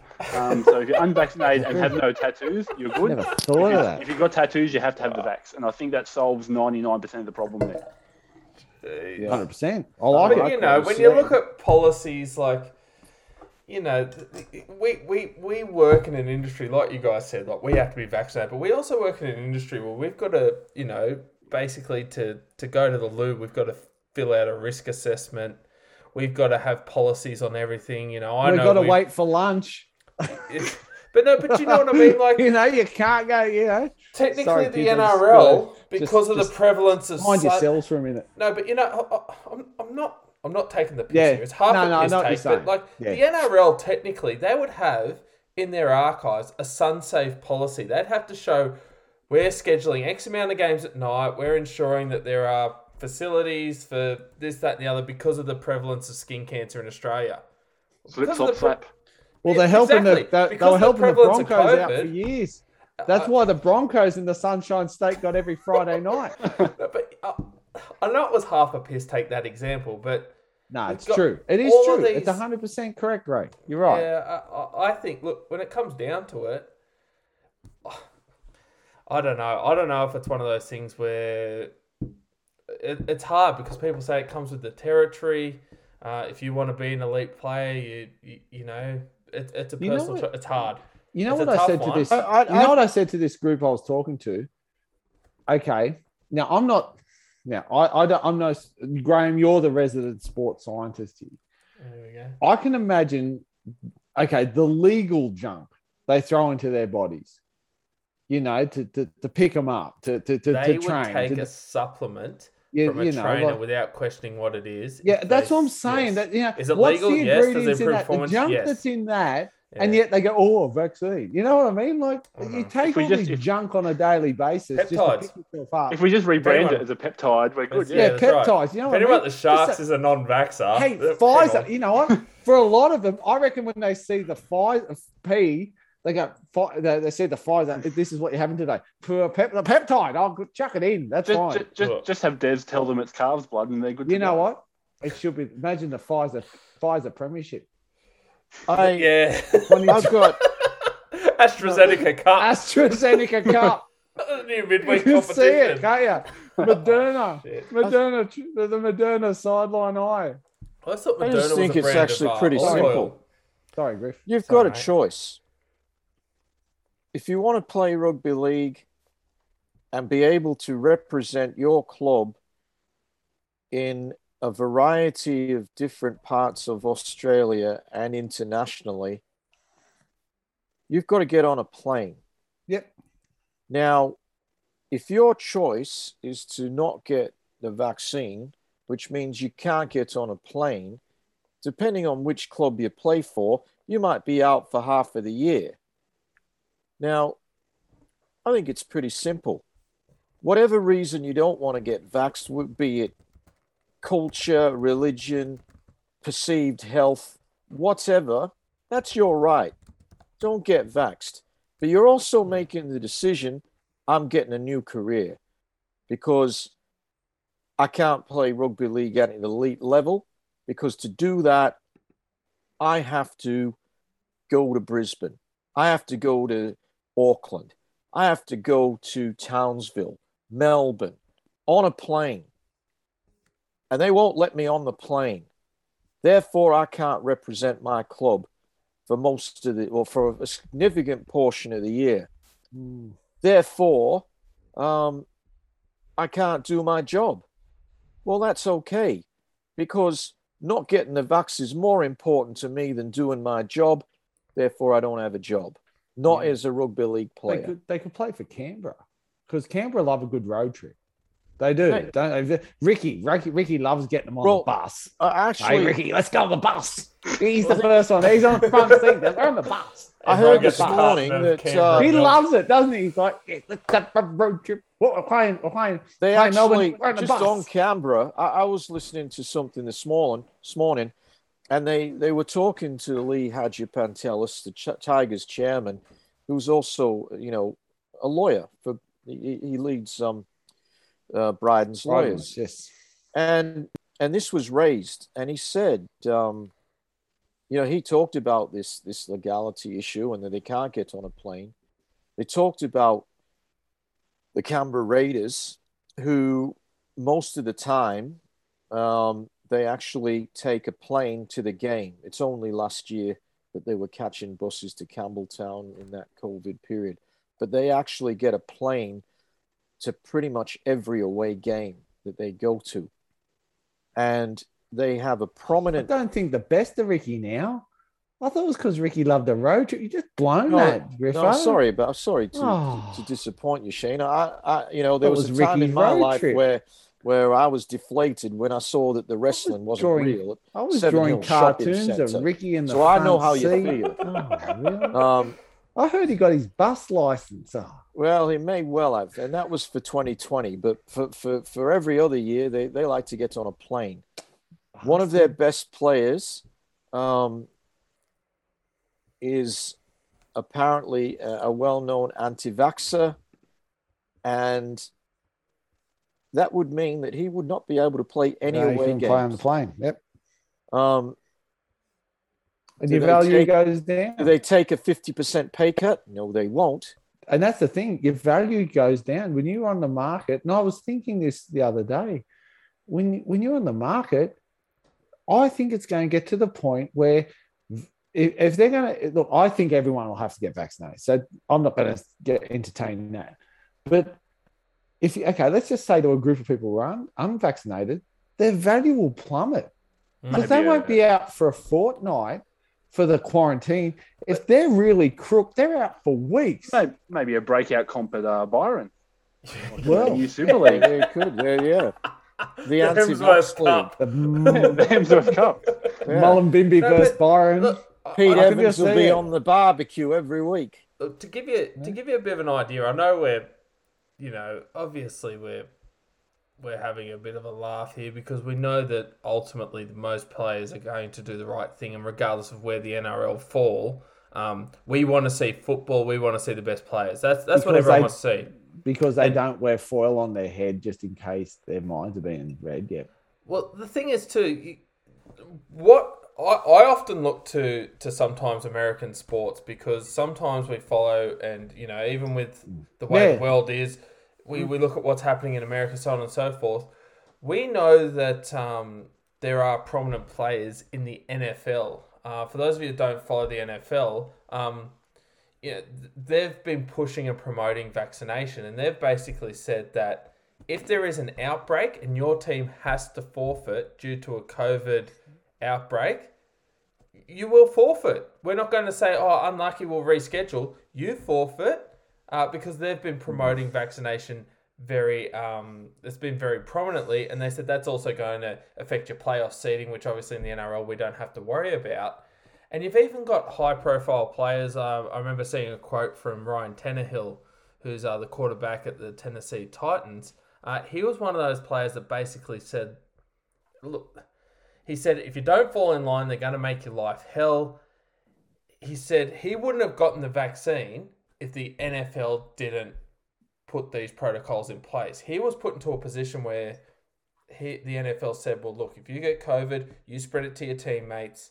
It's big business. It's affecting a lot of stakeholders. Yeah, so as someone so who forth. has a number 17, has a number 17 Dolphins jersey, I reckon he's lucky he had to make that choice. Yeah, but you see my point here. What we're seeing overseas is yeah, it's just. I agree. The organisation making if I was a the stand, CEO of a and then club, at the end of the day, the players are saying, discrimination. I have to fall into place because look, Graham.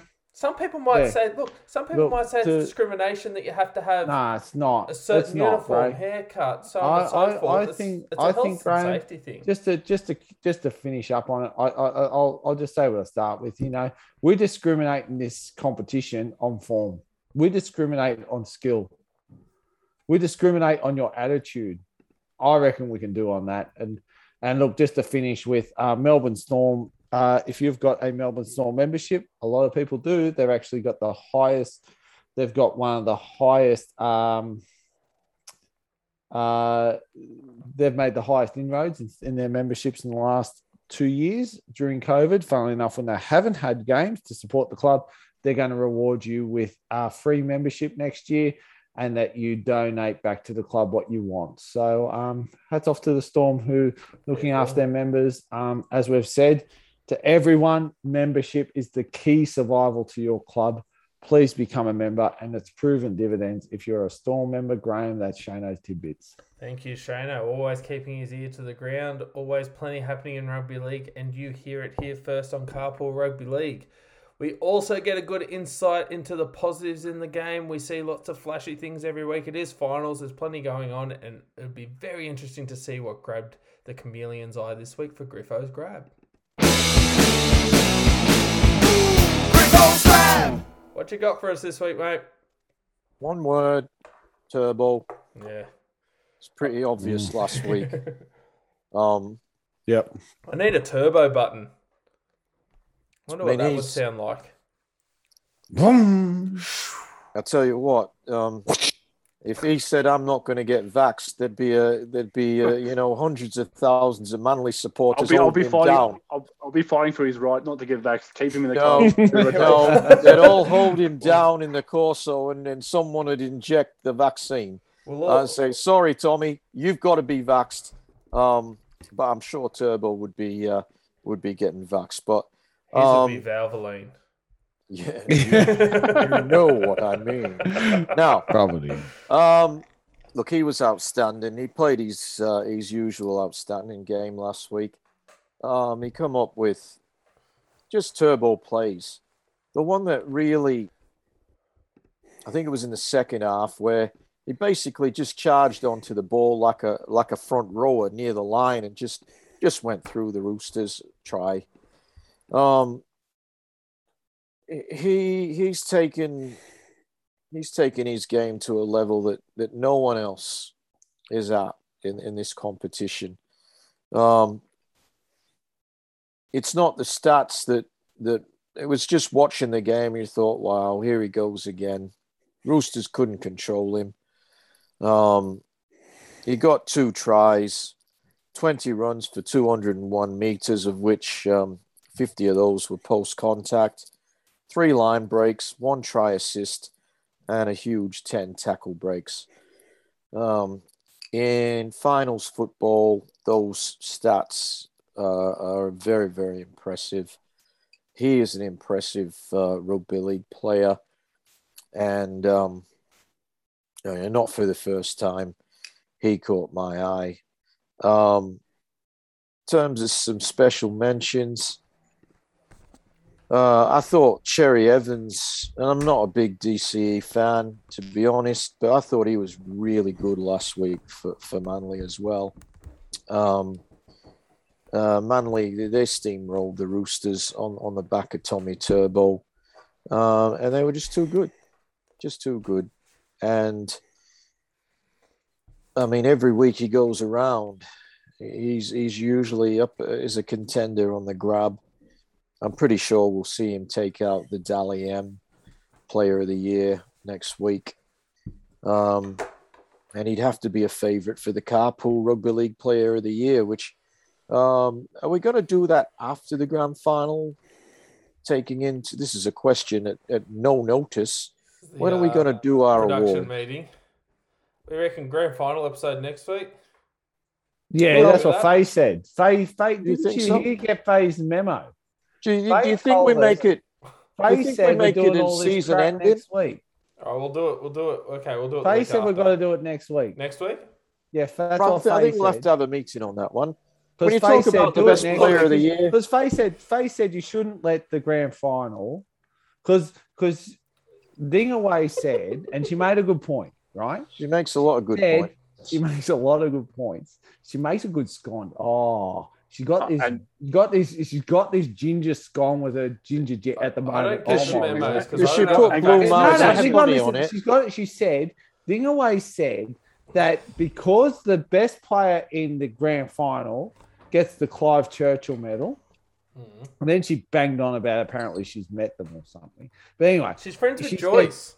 They're in the same book club. But the minute you mentioned bloody Churchill, it's like Churchill. far. I was like, go on there. Anyway, I thought you meant Joyce Main. No. I thought she a sponsor. No. Is she still alive, Joyce Main? I got no idea. But they said that Joyce Main had in the best 20 years. player as the grand final gets the Clive Churchill medal, that we should be doing it because it's an anti-climax the week after, and I've got to agree with her. So I'm going to run with Faye. We'll do it next week. What are we doing? So next week. Are we doing it next week? That's what Faye said, so we might as well do it. All right, we'll do it next week. Next week, Grippo, we're doing that. Okay. Just think we might edit all that out. Don't know what Faye's like. If you're unsure what Faye's like, what you've got to do is there's a show on the ABC called Rosehaven. And if you see Rosehaven, you're only gonna watch it for 10 minutes and look at Mrs. Marsh. That's Faye. Okay. We trust you, mate. No, seriously. Is she the wife of Sean Marsh or no? She's the other wife. Marsh, the one that great grandmother. What's his old? Oh, that's Mitchell Rod? Marsh. Yeah, great grandmother. Okay, mate. Jeff Marsh's grandmother. I used to remember back in, I think it was the 70s or 80s, and Mrs. Marsh, I don't know if it's the same lady, she would do an advertisement for, I think it was something to do with toothpaste. And you could probably look that up. Oh, and she'd crack it. Yeah. Yeah, that's the one. It was a piece of chalk she or put something? the chalk in dye and was crack that it. the same Mrs. Marsh? No, it's not. Okay, look, there's a lot of Marshes If out you've got Dan's bingo card that was on Facebook during the week, you can tick off Graham trying to get things back on track. Sorry, Graham. Look, to get things back on track, away. And the fading away. And the fading away. And look, this is me getting things back on track.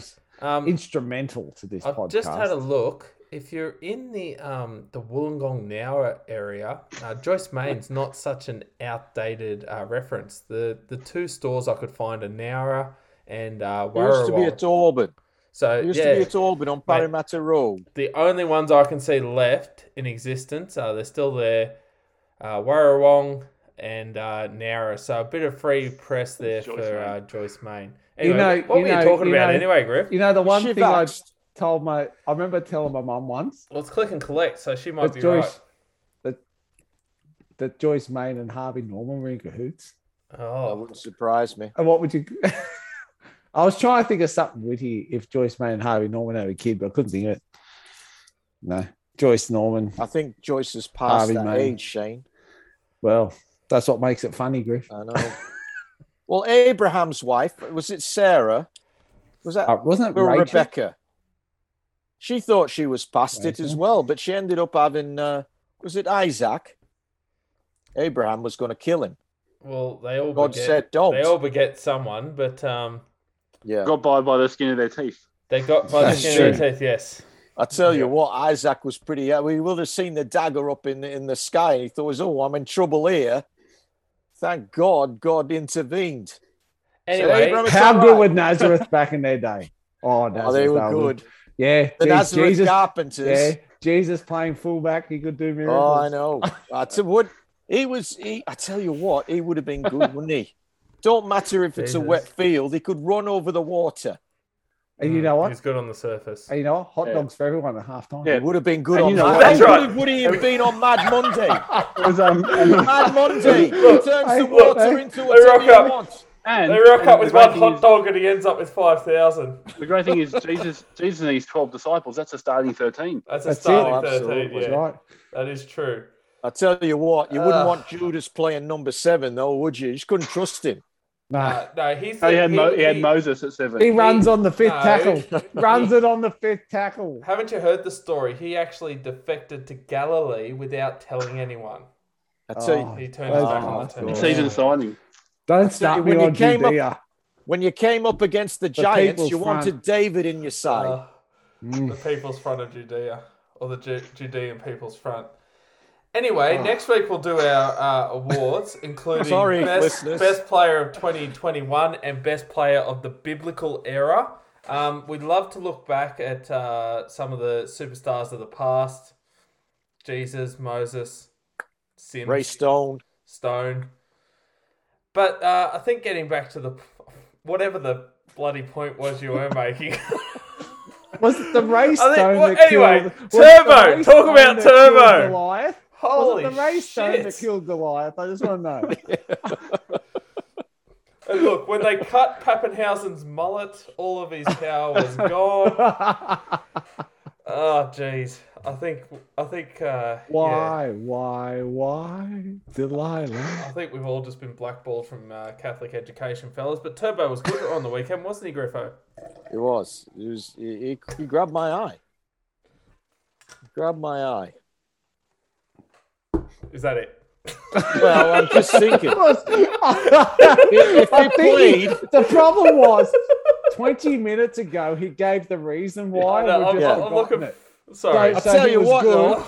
Back in those days, I think the gaff comes next. Look, it was an eye for an eye. If he grabbed my eye, I would have had to grab one of his as well. I think it's up to the gaff. I think so. I think the last 10 minutes have been a gaff.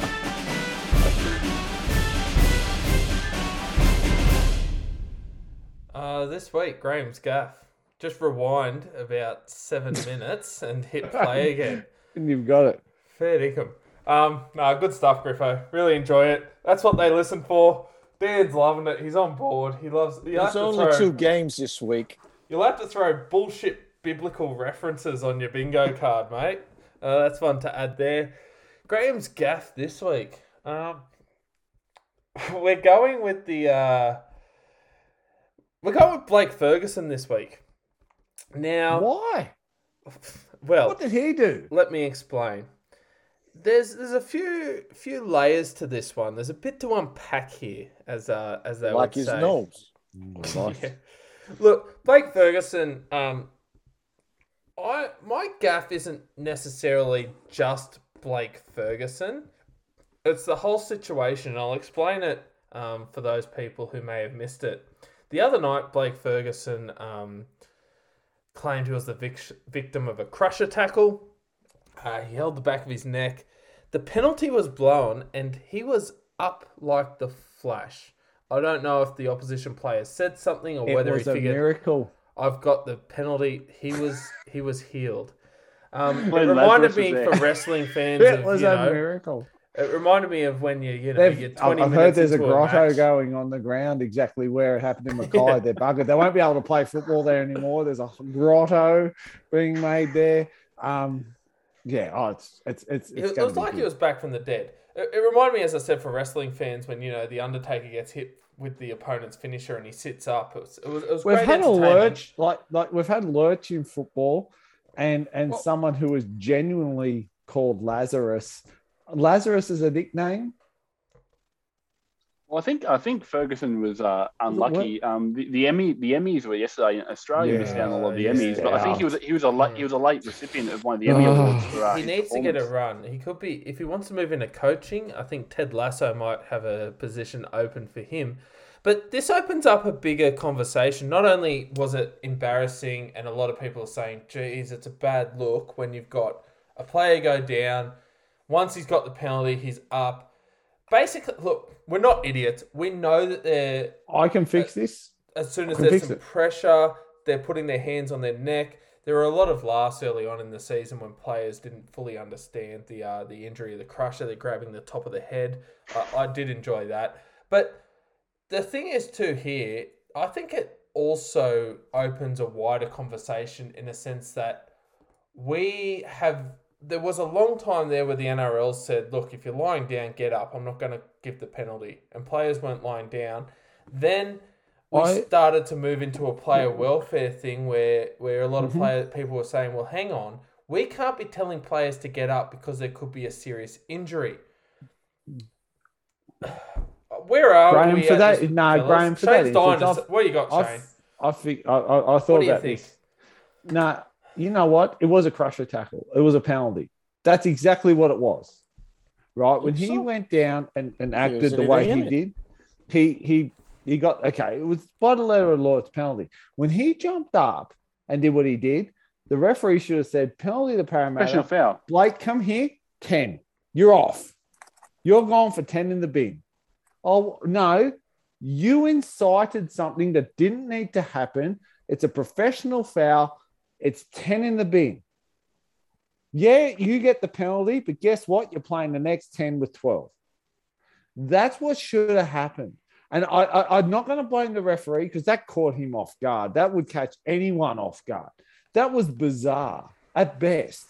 And I think that I would have been more than happy to see him go for 10 in the bin. I don't know what you guys think. That was my feeling.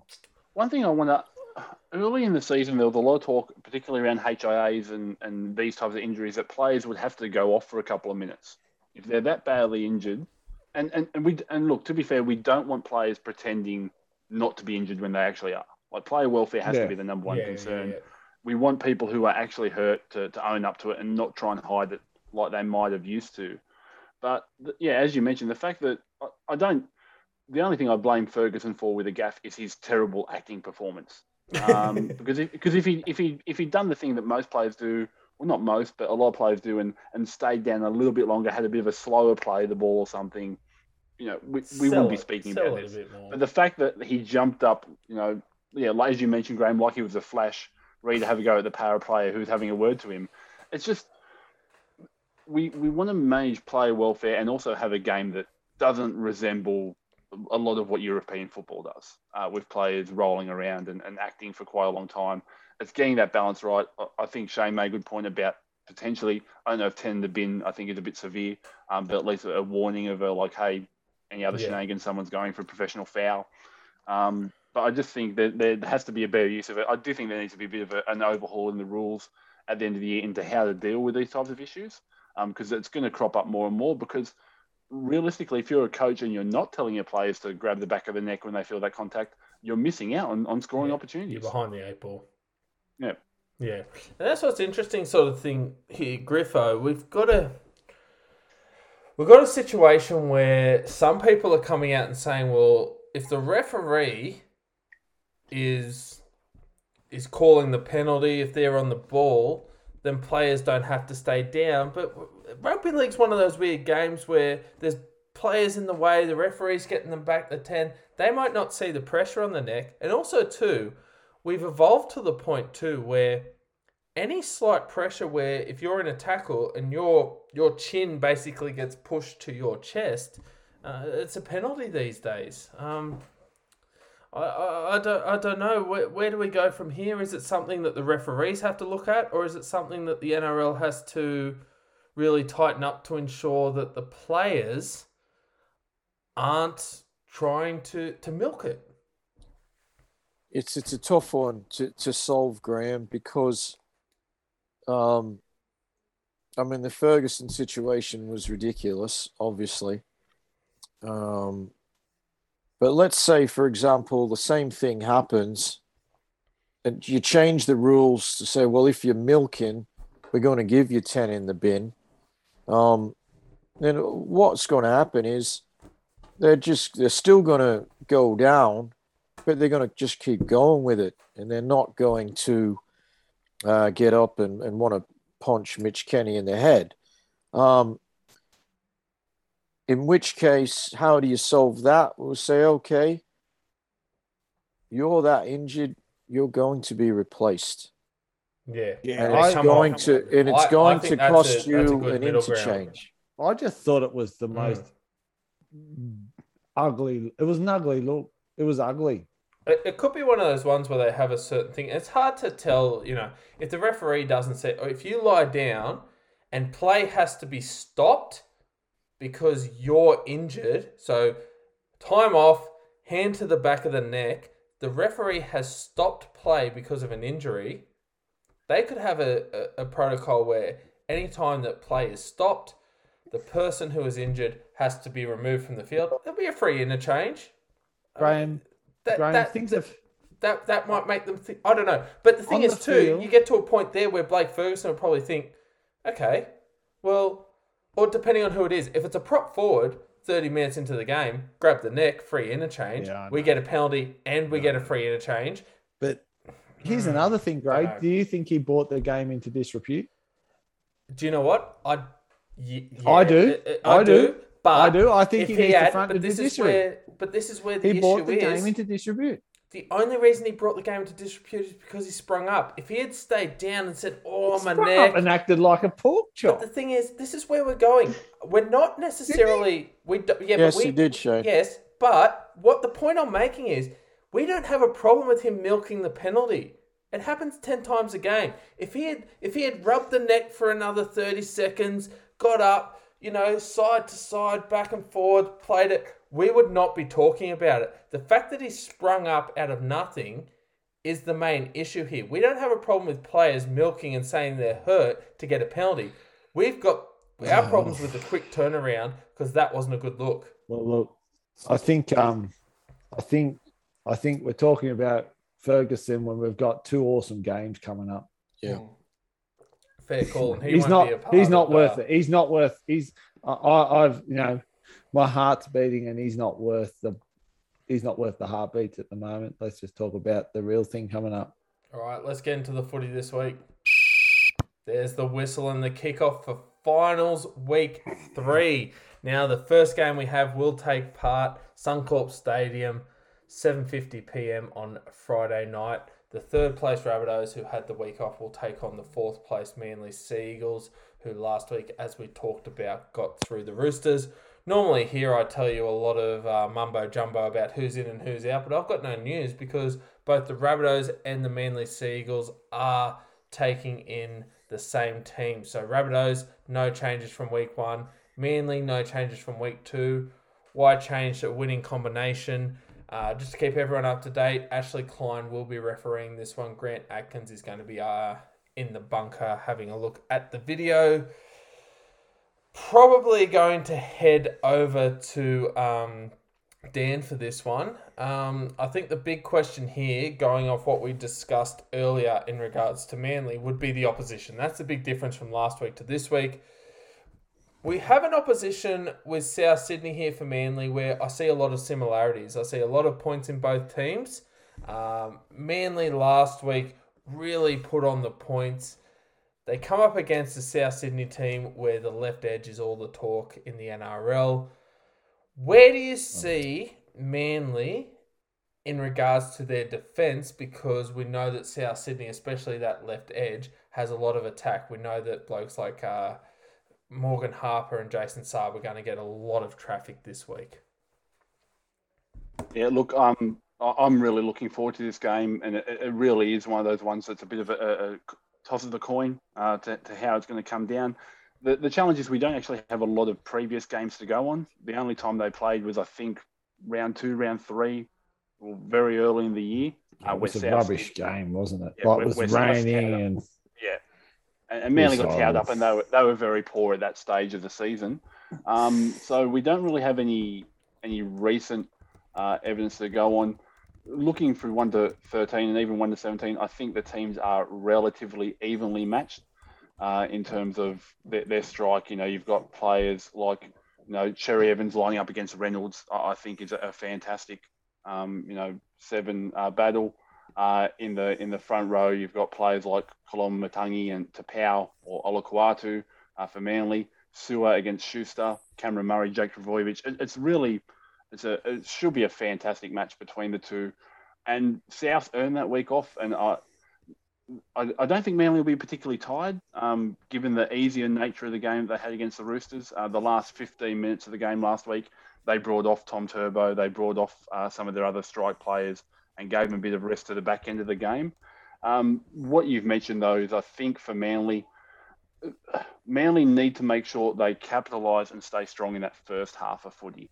Souths have shown, and particularly showed in that Penrith game, If they can get a strong foothold, people like Damien Cook will tear up later in the game. If Manly's forwards in particular get tired and Souths make easy meters up the field, then that Souths left edge attack is going to tear Manly apart. We saw that Harper had a particularly poor game against Melbourne a couple of weeks ago. It was one of his poorest performances all year. I do think he'll have learnt from that. I think Des will have learnt from that as well and be coaching them around it. But there's only so much you can coach players to watch out for someone like Cody Walker. I think Cody Walker is going to have a huge impact on this game. For all the talk that people will have about Tommy Turbo, and I'm sure you guys as South fans will have an eye on him in particular. Cody Walker is that player for South in particular. I think there was a podcast a while ago you guys talked about the distraction value. I think it was like not just how much does Cody Walker score himself or how much does he do, but how many players does he distract in the defensive line? Yeah. And I think that's going to be really a big challenge is that Manly's defence sometimes does have a tendency. The centres are solid, but I don't think the outside wingers fully trust their centres yet. You'll see sometimes Saab come in to cover Harper. Similarly, you might have Garrett come in to cover Hank Scorpio. And so you get the occasion one where the try that the Roosters scored last week was an example of that, where they ended up, it was a 3-on-3, and next thing you know, it was a 3-on-1. They created that overlap, which Souths will be looking to do. But, obviously my heart and my head are both saying Manly just. But I actually think it'll be a high-scoring affair, and I actually do think that one team could run away with it. I think once momentum gets on, I don't think we'll have a Parramatta-Penrith tight scoreline. I think it'll be close for that opening salvo. And I think it's the type of game that might get away from a team in the back end of the game. But I'm just looking forward to the matchups. I'm going to mention the name. Alloy A has been solid so far. I'd like to see less errors out of him. He's got a bit of a game, and he's coming up against South legend in Mark Nichols. On the Smashing, baby. There you go. I did that for my bingo card. Thank you, gentlemen. Yeah, he's smart. He's smart. He's a fan. But even if you look at the 14s, he's recalled zero. You got 14s. Benji Marshall. It depends how much Souths use him. Dylan Walker. It's just a save. If you're not looking forward to this matchup with the neutral, you don't like rugby league. And what I'm really excited about, and my oldest son's actually, he likes two teams. Manly, his first team, because I've forced him to like Manly. But he's also a South fan, so he'll be happy with either result. And one of these teams is going to be in the grand final. Can I just ask you a quick question? I know I haven't given my spiel yet, but I just want to ask you as a Manly fan. I'm glad you're here, Dan, because we got someone we can ask from the Manly perspective. At first, I thought when Dylan Walker and Carl Lawton were in the same side, I thought, well, you've got a guy who can add one thing. Carl Lawton is a traditional hooker.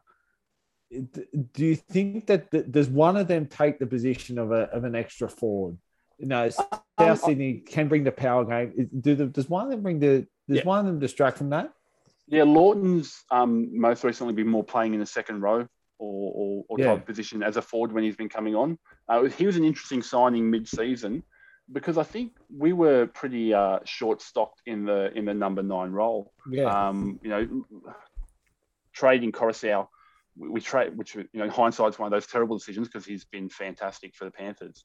And we had Stabby McGee, allegedly Stabby McGee, Manias Define, as our extra one. To the silver bucks. His case hasn't been resolved yet. The Silverwater Greens. His case hasn't been resolved yet, so he's innocent until proven guilty. True. Thank you. That's true. But we had and speaking of that, we had Lachlan Croker, who, look, I was a very harsh critic of Lachlan Croker. He was filling in at the number 6 spot. There was a game 2 years ago against Panthers where it was like a 4-degree night at Panthers Stadium. I was watching.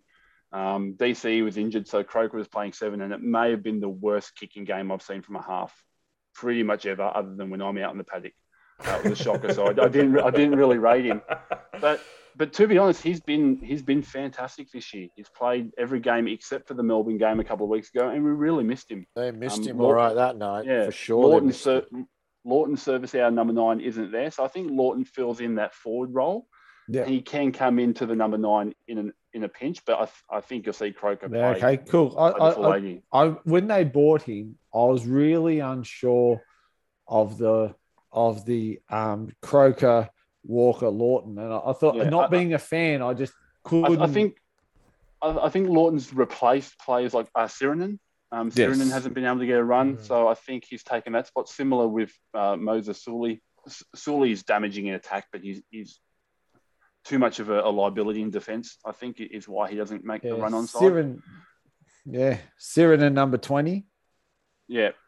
So Des might do some cheeky mind games, but I think so.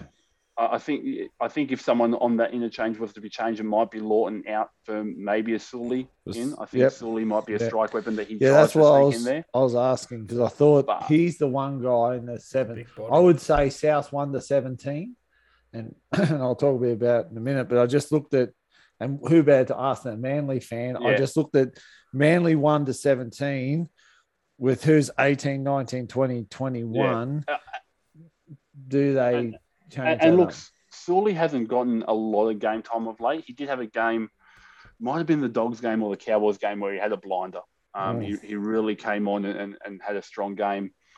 Yeah, I think that was Cowboys. That was the night they had a big win. He's not in. I don't know that he's in Manly's full-time squad, but I also don't think this is a battle of the coaches. Wayne Bennett, Des Hasler. Two fantastic coaches in the club. Des always likes his mind games. I wouldn't be surprised to see Lawton out and Sully in just as that unexpected strike. Well, he's played 12 games, Sully, this year, so it's not as if he hasn't had a go. He terrorised South a couple of years ago in that final. That was horrible. I'd rather he didn't play. Just I'd have flashbacks. And where Sully is good is, I think, if Manly are down, they're down 12 with 10 minutes to go or something. He's the type of player you chuck on to make something happen. Yeah, if you're not worried, if you're not around, if you're not worried about having hey guys, we have to defend for 70 minutes. If we're desperate for some points, you chuck him on and you say you run over the top of whoever's in front of you, and see how you go. And him and Schuster play this sort of inventive style of football where if you are desperate and they just start chucking the ball around, it's hard to defend against.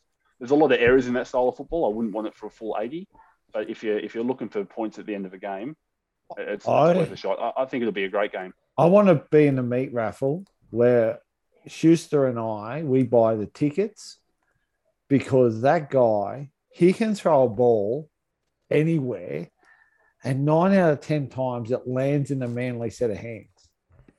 Like the luck of that guy. I say luck, and that's not fair. The harder you, in my mind, you make your own luck. The harder you work, the luckier you get. That in any profession, he's done that a million times. It's just that the guy can find hands at will at times. Like I like what he can do. I'll just finish up before handing over to you guys. I think at the very first podcast of the year, Graham very kindly read out my message where I said Manly could finish 13th or they could finish 3rd. And I wasn't too far off in the end. Actually, after the first 4 rounds, it looked like it could have gone either way. It was looking more 13th than it was 3rd. These guys thought I was mad putting him in the 8. But Griffo's biggest criticism of Manly early on, and I think it was was about our depth. Because I do think we lack that depth, and players like Paseka, Kepi, Sipley, even your Parker, your Garricks, Morgan Harper, Jason Saab. These were guys who you could see that potential was there. As a Manly fan, particularly for Garrick, and Parker, I've seen that potential there for a while, but they hadn't really clicked. And I think the coaching or whatever they've gone through this year has really stepped them up to, as we mentioned, we've got, Sirinen, Sully, Sipley and Funa on the reserves. I'm pretty happy with that, to be honest. Yeah. So our depth has really developed a long way. 1 to 17, the matchups are very close. It depends on how it goes on the night. You look at the number 2s, Alex Johnston, he can find the try line, but so can Jason Saab. I think they're the top 2 try scorers this year. Are those 2 guys? Gagai and Hank Scorpio. Gagai's got the edge there. Campbell Graham and Lionel Richie, Morgan Harper lining up against each other. That's going to stick. I like that. But Walker and Foran, Reynolds and Evans, look, obviously Manly for me, but I wouldn't be surprised to see South take it. South going deservedly favourites. That game against Penrith was fantastic. Like I said, I wouldn't be surprised though to see a big scoreline and to see a blowout. Even though I think it's a close game, I think it's one that one team could run away with. Yeah. And it's interesting you talk about the top try scorers because we know, Alex Johnson got that. We talked about that left edge of South. We know, obviously, Josh Addo-Carr is another player who scores a lot of tries at Melbourne. But the other three players in the top five, you mentioned Jason Saab. You've also got Trbojevic and Garrick there. So there's a lot of points in this Manly backline, Shano. And it's actually interesting that they're talking about... Manly play... Sorry, Gray. No, I was just going to say, with your keen to go. Yeah, with your comments there, there's just one thing I wanted you to comment on too in that that comment about Manly that I know you're about to give the fans. There's been so much talk about Tom Trbojevic. Everything's about Tom Trbojevic to talk. We know there's strike elsewhere, even to the point where the media today are taking a comment by Cam Murray to the point. Cam Murray basically said, look, we're lucky that when we do our training sessions on the reserves team for our pose sessions, we've got Latrell Mitchell playing fullback for the reserves. So he's trying to mimic and play a role that to prepare them wouldn't you? For Tom Trbojevic. Obviously, that's a no-brainer to have Latrell there, and obviously he's a part of the squad and he's going to fill in there. There is some attack and strike in this Manly team, and I think what you were going to go in and comment is the fact that they do have a lot of points in them. Oh, yeah. Well, I was going to say, Gray, and look, just before I begin, I was a bit remiss and talking about South Sydney, a player who played for South. He also played for the Warriors and, in the end, the Dragons. Isaac Luke. Announced his retirement. Broncos, yeah. Look, Legend. I really think I remember Uncle Bully. Bully. At the bad old days of South Sydney, he got recruited and he was one of the saviors. He's, we talk about South Sydney in how many games before the grand final. He was one of the pioneers that allowed South Sydney to be there, and we wish him all the best in his retirement and thank him for some great rugby league that he's shown over the years. Look, I was going to talk about the back three for Manly quickly as a sort of not as a fan. What I love about Manly is Manly do one of two things. When someone drops the ball, they spread it wide. And they get the ball wide and they get the ball out there to the people that can really run. And they get a lot of value out of that. The other thing they do is they work in like this pack where the back three just run forward. Like they don't shy away from the ball. They don't camp on the try line. They do a lot of things. I said it earlier this year. When Manly were in trouble, I said, why not chuck Saab in the centres?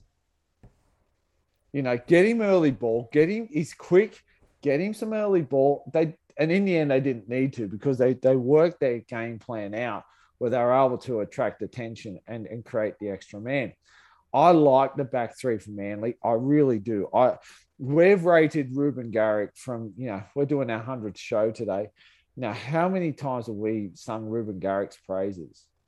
That he's a young guy that's coming through, that's fulfilling his potential. Look, Ruben Garrick, I don't care what you want to say about him in his try-scoring ability, but he can kick goals as well. He turned 4 into 6. That is why Manly are so potent. The guy this year, did he finish top of the point scoring?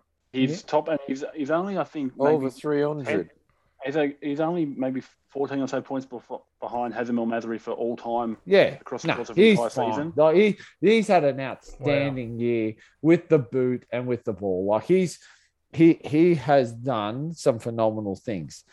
I like the back three for Manly. I think they're really good. Can I just say this? Last time South Sydney played Manly, Jason Saab got over a break. He got ran down by Damien Cook. So Tackle of the year. That was Well, it wasn't. well, I don't know. It was tackle for of the South year, fans. but We were actually on the good receiving tackle. end of the tackle of the year. It was a very good tackle.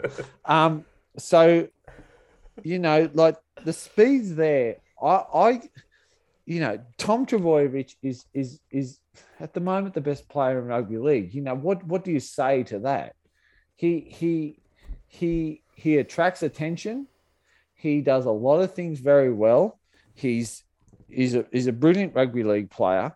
The only thing I'll say is this. I feel that he's coming up against the two best defensive centers in the league.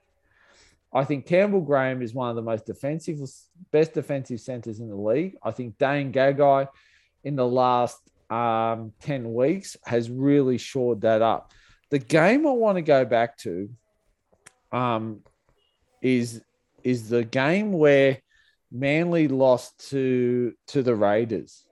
Now, it was way back in round 17. So it was one of their lost. So they lost one, and then they won three. Okay. The thing that the Raiders did in that game, when they lost 19-18. They won 19-18 the next time. What the Raiders really did was they shored up that middle defense. They shored them up, and they sort of compressed things that didn't allow them to spread the ball. I think that's the same thing Souths are going to do. I think South Sydney's defensive edges are very good. I think look, when Mansour was in the side, South was a shambles. I could have coached a way to beat South, and that was run around Mansour. And Penrith did that. That game that South Sydney and Penrith played, that was ridiculous. They just ended up just running down his side, and it was over. I think when we look at Manly and now the defensive structure of South Sydney, South is going to compress and they're going to jam in. The biggest thing for South Sydney is they've got to get the ball up they've got to get the ball into Manly's area, and they can't drop it. They can't give cheap ball. Adam Reynolds is going to kick the corners. Adam Reynolds is a great kicker of the rugby league football. He's going to be able to kick it into the perfect place. I look at no disrespect, Dan. I think the back line is slightly probably edged out because of Tommy for Manly's favour. I think South Sydney have it in the forwards. Yep. I think the absolutely. South Sydney forward pack, I think I think their forward pack as it sits now is a far better forward pack. Colin Matangi has really played some good football. I think Mark Nichols has played. He's smashing, baby. Has played some good football. And you know what? You got Jake Trbojevic up against Cameron Murray. Burgess and Arrow off the bench. Shane, Burgess and Arrow off the bench. I just think they've got this. Yeah. Now, I think what South Sydney is, I think a bit, when you said a team's going to run away with this, I actually think it's a bit the opposite. I think it's going to be this tight tussle. And then at the 75th minute, something's going to crack. And I think it's going to be forward pressure. One eye Cardinal, one eye Myrtle. Yeah. I'm not going to say it's not. South Sydney aren't going to win. They're going to win this one. I just think that when I look at the teams, I just think that the gift that Manly get and have had in the last chunk of weeks against certain oppositions, South isn't going to afford that. The thing that kills me and the thing that churns my stomach is that how many years do I have to sit here in this position, one game away, and South not win? I remember a game in 2013. I was sitting at ANZ. I was watching South Sydney. Dylan Walker fluffed a try, which probably would have made us 24-0.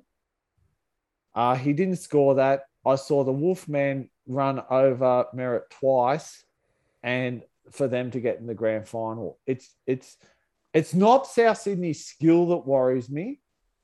It's the position they're in and how many times I've seen it unfold. Yeah. I just look at South Sydney and look, I might sound like a Yeah. I might go on a bit of a history lesson here. Rant. No, it's not a rant. When we played the Roosters, I think Seabold was just looking for his contract. Seabold. They were horrendously. That coached. needs to go on the bingo Going to- card. No, and He's going to rugby tell you union now. I'll tell you with now. England. South Sydney, the year before, Watch finished them go the team backwards. as the best side in the competition, and they Shane, didn't can get I- there. And Yeah. a lot Can of what Seabold bought was the wash from Maguire.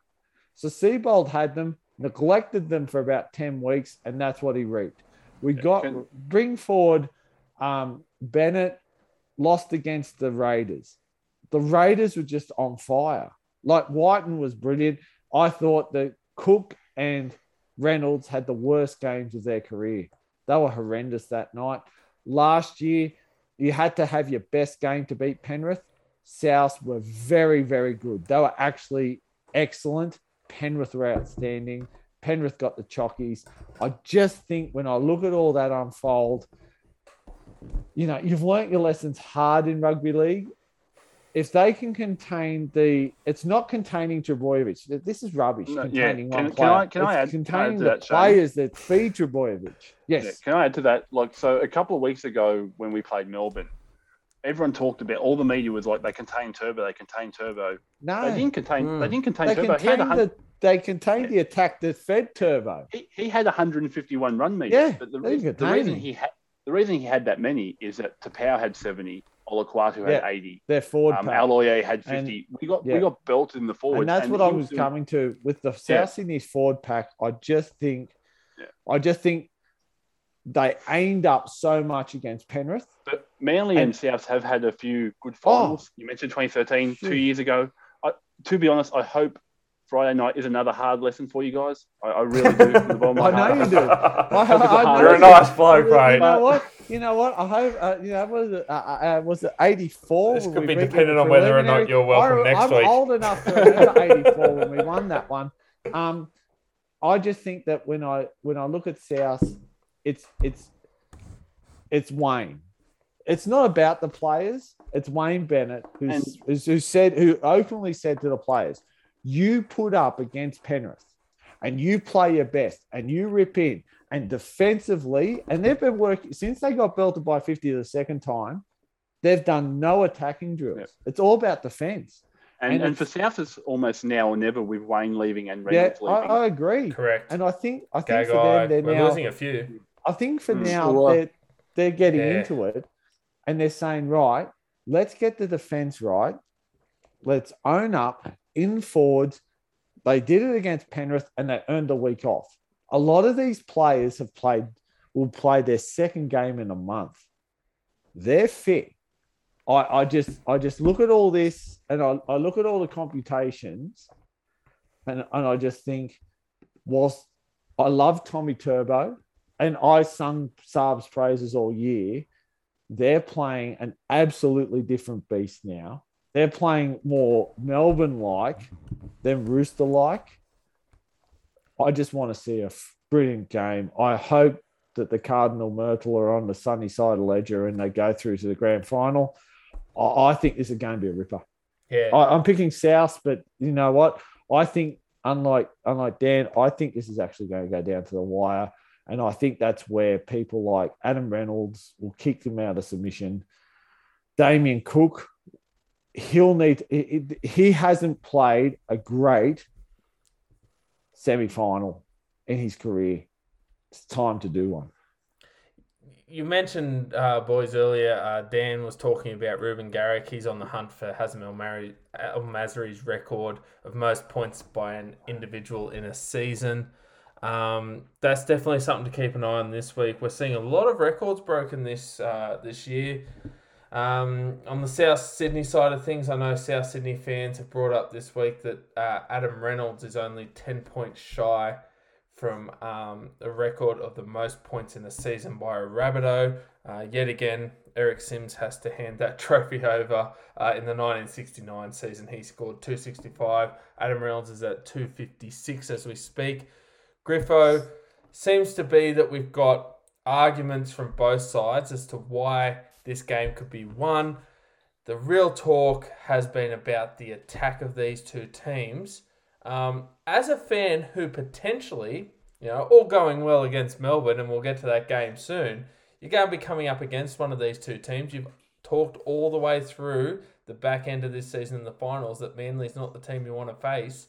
What are your thoughts on this one, given the fact that, look, we're either going to see Manly or South Sydney in a grand final this year? Well, thank you, Graham, for the introduction.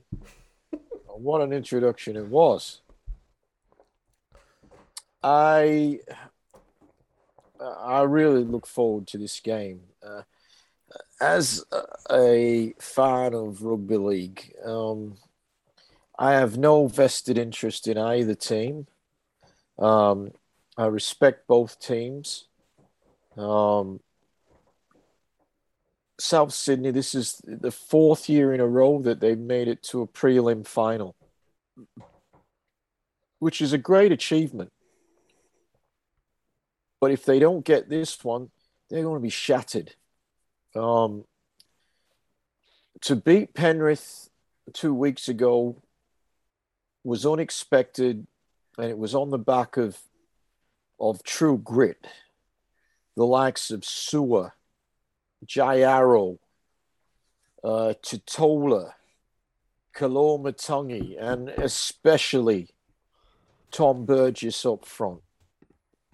And they dominated Penrith in the forwards. And that allowed, obviously, you got those creative players in the back line. It's set up. They would have thought once they got through the Panthers, wow. Well, I thought it myself that this has really opened up for South Sydney to make the grand final. I'm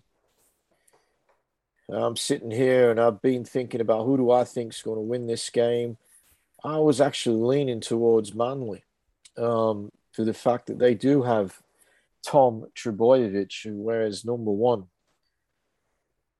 But then I thought about the game that South played against Penrith, where they played a different style of game. They got into the grind and they ground Penrith. They just keep tackling, and Shane mentioned the work in defense of Gagai and particularly Campbell Graham was outstanding.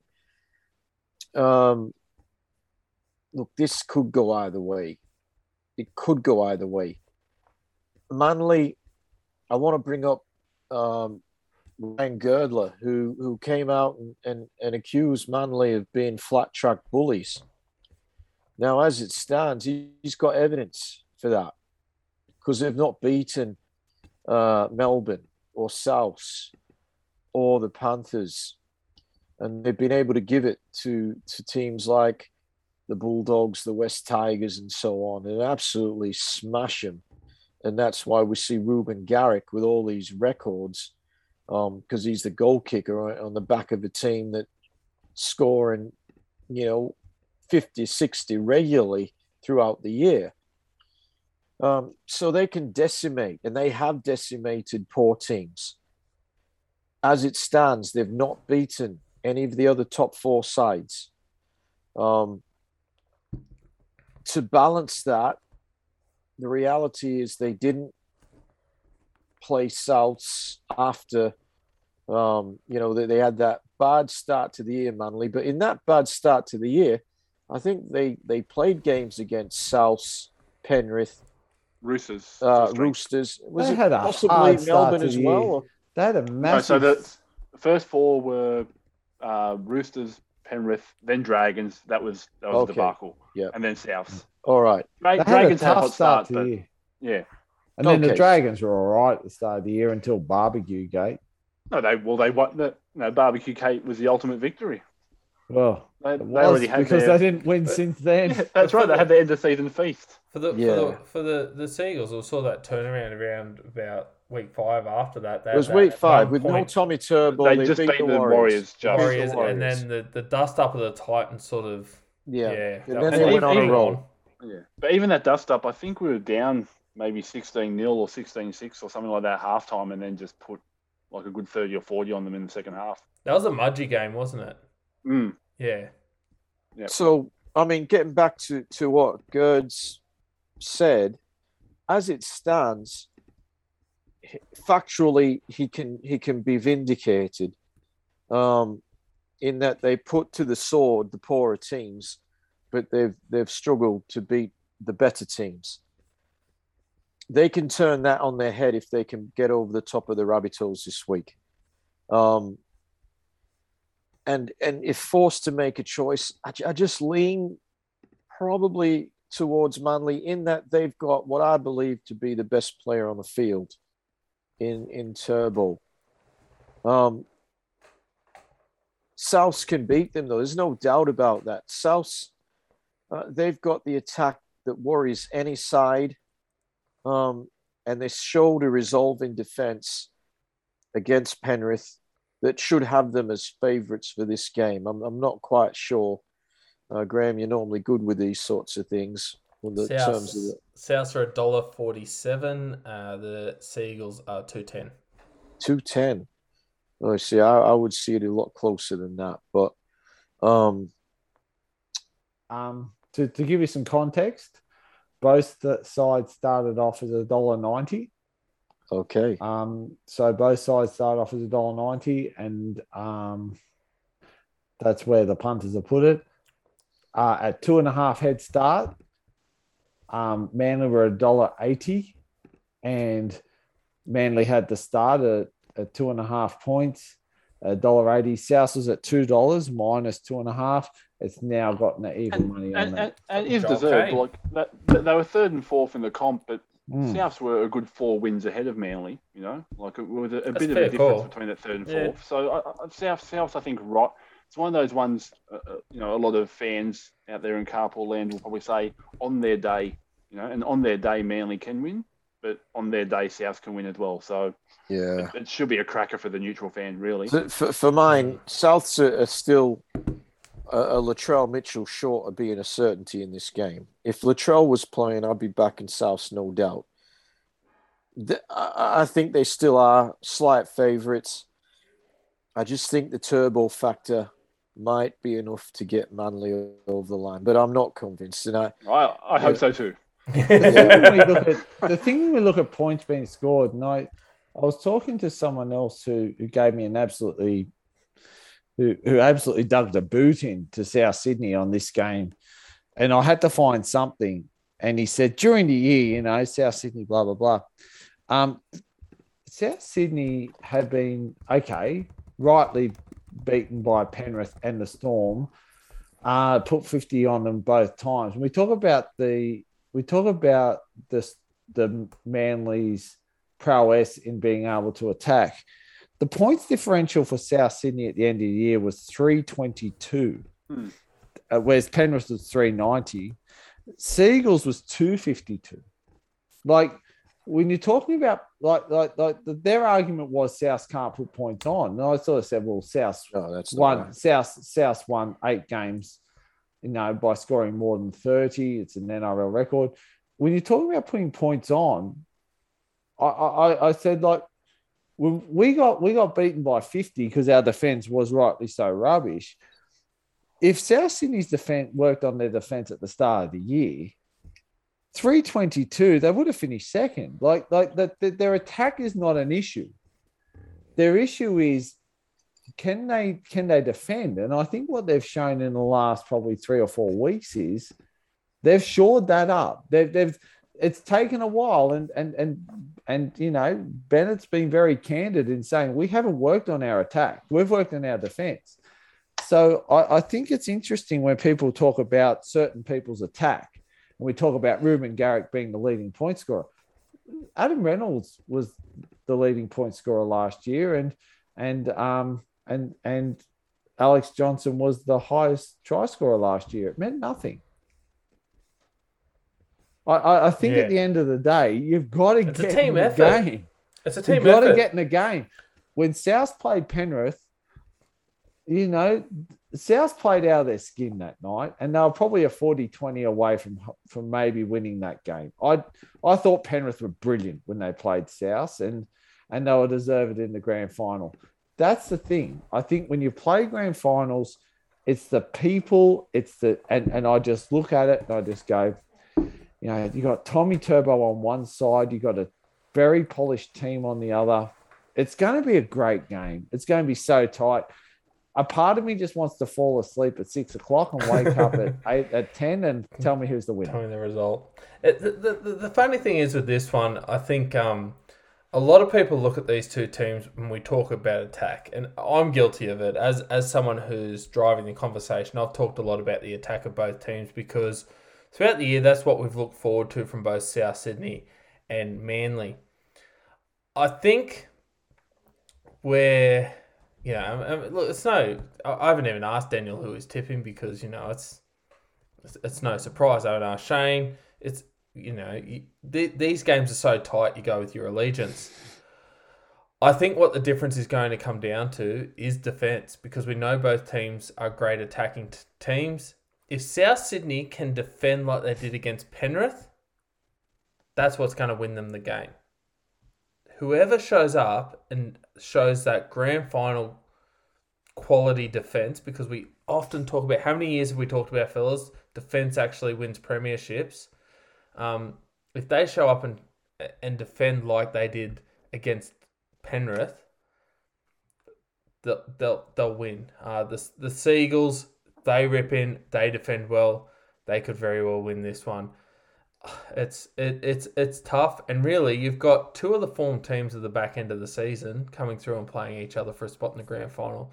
I think the neutral fans are going to be laughing here. It's going to be a great spectacle. Who are you tipping, Gray? I'm tipping the Rabbitohs based on the back of their defense against the Panthers. Cool. Does that sound legitimate? But can we talk about the other one? It's a belter, isn't it? All right, so moving on to our second game of the weekend. It's our second and final game of the weekend. Now, this one's going to take place on Saturday. Keep in mind, punters out there, that if you haven't been keeping up to date with some of the news that's been going on in the scheduling of games, the Storm versus Panthers will be taking place... AFL Grand Final. At 4 p.m. is the kickoff. Now, I think that's a common sense decision. I'm sure you guys would probably agree, given the fact that the grand final for the AFL is on Saturday night. This gives sport fans overall an opportunity to watch the Storm versus Panthers and then roll into the grand final, but also too for those people who listen to us south of the border. This gives you an opportunity to see the Storm take on the Panthers later afternoon and then roll into the grand final of the AFL. Please be wary of Fox and the media outlets. They're saying that things are kicking off from 3. That is pre-game. Yeah, so 4 o'clock is the actual whistle. 4 o'clock is when the whistle blows. Don't go prematurely. No. Take the tablet. You'll be right. That's never good. Take the nasal spray. You'll be fine. Look, and in regard to the team news for the Melbourne Storm, the big news coming out of this week is Josh Adokar. He's a big name inclusion here. So his return is going to see one of Griffo's favourites, Isaac Lumi, pushed out of the 17. The Lumi army are in tears. You need to go to a Melbourne game with a sign. You can be like the Lumi giggity guy. You can have the Lumi army. It'd be like the Kiss army. Lumi army. Sex. So Adokar's back. That's great news for Melbourne Storm fans. That's a big name coming back into the side at this time of year. If you look through their side, and we'll talk about it in a moment, they're another one of those teams that have just superstars across the park. For the Penrith Panthers, a lot of the talk this week has been about Brian To'o. He has been named in the reserves in number 21. As the week is going on, we're hearing more and more about the likelihood of him playing. And we even heard that after he was excluded last week that he probably wasn't 100% against the Rabbitohs. And hopefully that extra week will give him the opportunity to get in the side this week so that they can push for a grand final spot. Mitch Kenny is not named. Tyrone May is the player to replace Kenny on the bench. If you're a referees fan, which there aren't many of us out there, for those playing at home, Jared Sutton's going to referee this one with Ashley Klein in the bunker. Griffo, the Penrith Panthers here. They're coming up against the Melbourne Storm. They're coming off that really bruising game the other day. I know a lot of Storm fans going into the game were saying to me, I just hope they beat the shit out of each other. They got their wish. Did. Penrith and Para beat the shit out of each other. Penrith, a lot of the criticism is that they are tired. They're coming up against a fresh Storm side. How much... Look, we talk about the week off. It's huge for the Storm, but how much are the Penrith Panthers going to feel the effects of that Parramatta game going into this game against the Storm at Suncorp? Well, as an uneducated fan of the game, because I've not ever been in the situation that these guys are in, you think it's got to have some effect. It was brutal, and they followed. That was following a pretty brutal game against the Rabbitohs. So they have come through two very, very hard games, physically, mentally. I've heard some guys like Gordon Tallis come out and say, well, you come through those games, you're actually stronger mentally for having played those games, particularly when you win, obviously, like they did last week. Para threw everything at him. Para were on their line for most of the last 5 minutes, but Penrith held them out. So you think you're gonna take some mental strength out of that. As I said earlier in the podcast, with respect to Parramatta, the Melbourne Storm do offer a far greater array of offensive talent than what Para's got.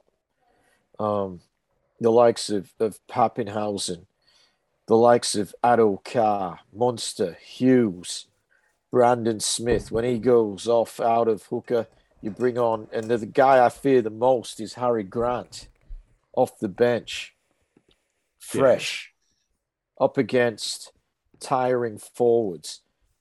That guy scares me as a Penrith supporter. Penrith, I'm going to tip him because my heart is overruling my head. If I was a neutral, I'm on the Storm 100%. A team that are the current champions, a team that equaled a record in rugby league in the old Sydney Rugby League competition, which led into the NRL, of 19 consecutive wins of the Roosters back in 1975. But in saying that, to be fair to Penrith, they had 25 regular season wins in a row. They deserve kudos. I hate bringing up old statistics like that because I think, to be fair to Penrith, they've earned their dues. They're a good rugby league side.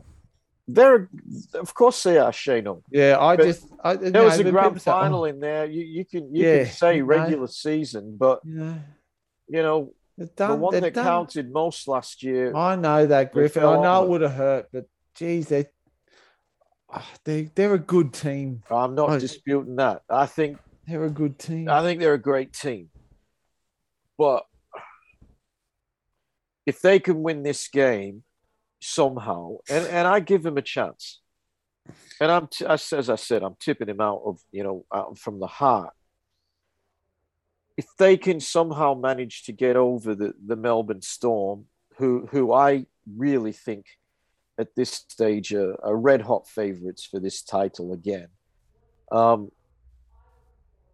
Again, that would have to give them amazing confidence going into a grand final against either the Rabbitohs or the Sea Eagles. I just think Melbourne have got so many guns to fire at you. And as I said, some of those guns come off the bench. Big Nelson Asofa Solomona, he's a guy that Penrith's always had trouble with. I mean, he is Goliath. We talked earlier about David and how he was, pretty good against the Giants. They're going to need a David against this Goliath. He always troubles the Panthers. Munster is arguably the best big game player in the competition. They've got guns everywhere. The forward pack is huge when you take into account, physically they're a bigger side than Penrith. For Penrith to win, I think it's going to be a close game. And they get over the top marginally if they were to win in a grind. What I don't want to see as a Penrith supporter is a repeat of the grand final when Melbourne got that big lead. That's where I think this tired legs could really be a problem. If Melbourne get out to a big lead, Penrith's no hope of reeling them in. So, and this is my fear. Jared Sutton, I'm not saying he's a bad ref, but what I've seen... You're saying he's a good one. Okay. He has this inclination early in games to give a lot of 6 again calls to the team that is sort of dominating. And we saw it in the grand final. We've seen it, again, as a New South Wales supporter, when sometimes Queensland have been able to get on a roll because Jerry Sutton will, early in the game, give 6 again calls that he doesn't tend to do in the second half. So that's, I might be wrong, but this is the impression I get. If you're getting on a roll with Jerry in the first half, you can build up a lead. Would you feel more confident if Grant was reffing this week, Griffo? There's the elephant in the room. Look, he's copped a lot on social media because someone put up a post saying that he was a Penrith Life member. Of the Referees Association. No. Well, yes, he is a life member of the Referees Association. But does everyone forget who Graham Atkins is? Yeah, they do. He's a Parramatta. Yes, and we know Grant personally, and we know Grant's fine. That he was he's a massive Parramatta fan. I got the reaction I was looking for. Yeah, look, but yeah, out in social media land, they focused on this Penrith Life member. They left off the fact that he's a life member of the Penrith Referees Association. So there's this perception out there from a lot of people that he is pro-Penrith. As I said, we all know that he grew up as a mad Para fan. And what people don't understand is, he also played in Para Juniors, but we'll leave it there, is that when you actually, to be a referee, you have to be affiliated with a junior rugby league club. Exactly. When you actually make it through the ranks, you actually get given life membership of that refereeing association. He didn't get it because he paid for it. He didn't get it because he wanted it. He got it because he became an NRL referee. I thought it was highly unfair. Yeah. Well, not that he got the membership. He should deserve that. I think it was the flack he got was unfair. At the end of the day, we're tongue in cheek. We're not questioning any of his integrity. He's a great bloke and a great referee, and we're actually, I'll be honest with you. People that don't know me and don't know the podcast, I'd consider him someone who, I consider him a friend, and I'm just proud of the fact that he's one of the top referees in the game. And I think refereeing selections for both games, I think, is a whole nother conversation for a future podcast from you guys. Yeah. It is. I agree with you, Dan. I'll be honest with you. I was sweating a little bit on, and I was like, Dan, I fully agree. It's only because I know this thing's going to go for probably 4 hours and we didn't have 7 hours under our belt. No, I agree. I think the Yes. refereeing selections and even the touch judging and I think all those selections are very interesting. Anyway. Can I add something to what Griffo was saying before? Probably Shane has a bit of a discussion from what Griffo and Graham as well. I think with this matchup, Storm versus Panthers, I think Panthers are going a bit underrated, to be honest. They have struggled the last couple of weeks, but we've got to remember the last couple of seasons from the Panthers. For me, the biggest threat from the Storm, and Griffo mentioned it with the 6 again calls. The Storm's last game we watched was that Manly game. And so obviously, as a Manly fan, I was watching it particularly closely. I actually think it's not anyone in the 1 to 17 who wins this game, it's the coaches. I think Bellamy is a genius. I think everyone was talking about, last year or the last couple of years, people slowed down the ruck too much. We got to speed the game up, and that's mainly to stop Melbourne doing what they do. So we sped the game up, and what team finishes first? Oh, it's the Melbourne Storm again. He adapts their game like no one else can. And what I noticed in that Manly game in particular was that every time Manly were returning a kick, Melbourne would give away a 6 again. They didn't care that it was a 7-tackle set because their defensive line was set so that Manly forwards couldn't go forward. Every single time that they ran down and they kicked the ball, Melbourne would give away a 7-tackle set. They were happy to do so. Any time that Melbourne were returning the ball and Manly had the hand on the ball, the Melbourne player would drop it. Why'd they drop it? Because the penalty would have to be blown, and then they'd march up the field. And I don't begrudge them for that. They're playing within the rules of the game. That's not cheating, it's smart play. And what that meant was that by the time you got to the latter part of the game, the score in that game blew out because Manly forwards were buggered. Melbourne were fresh because they were just walking up the field each time, and they were going away with it. That's where I do think To'o, if he's healthy, is a massive inclusion for Penrith. If Melbourne can get, if Penrith can get that early go forward, they're in as good of a chance as any team. They haven't been clinical in that last attacking third the last couple of weeks. I think that might actually be part of the nerves of their expectation to win those games. They're expected to beat South. They're expected to beat Para. They're not expected to win this week, and I actually think they might play a little bit more freely as a result. It's one of those things that 1 to 17, both teams are unbelievable. I actually, personally, looking at it, think that some of the individual matchups do go Penrith's way. Looking at Crichton up against Jennings, I think Burton and Olam is a fairly closely matched one. Cleary, I think, is a better half than Hughes, even though Hughes has been fantastic all year. I just think Melbourne are such a good overall package. They don't make that many mistakes. You have to be on your best to beat them. I'm actually going to tip the Panthers. That's partly from the heart too. I'd rather see Panthers in there rather than see another purple premiership.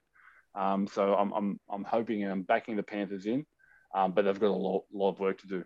Yeah, and look, we often talk about here. We often say we don't condone betting, but we look at what the punters are saying and how it's changing each week, just to update everyone and just to get your thoughts. Because I know, especially Griffo, you don't look at this sort of thing. I was very surprised to see. I'm not surprised because I know they should be the favourites, but the Melbourne Storm are very short to win this premiership now. They're $1.80 to win the premiership. The second favourite to win the premiership are the Penrith Panthers at $5. South $5.50, Manly $6.50. What the punters and the betting agencies are basically telling us, fellas, is that regardless, they're confident that the Storm will get past the Panthers, and they're basically telling us that it doesn't matter what happens with South and Manly, that Melbourne's going to beat them as well. I think, though, what this competition has told us is you can't just sort of expect the expected.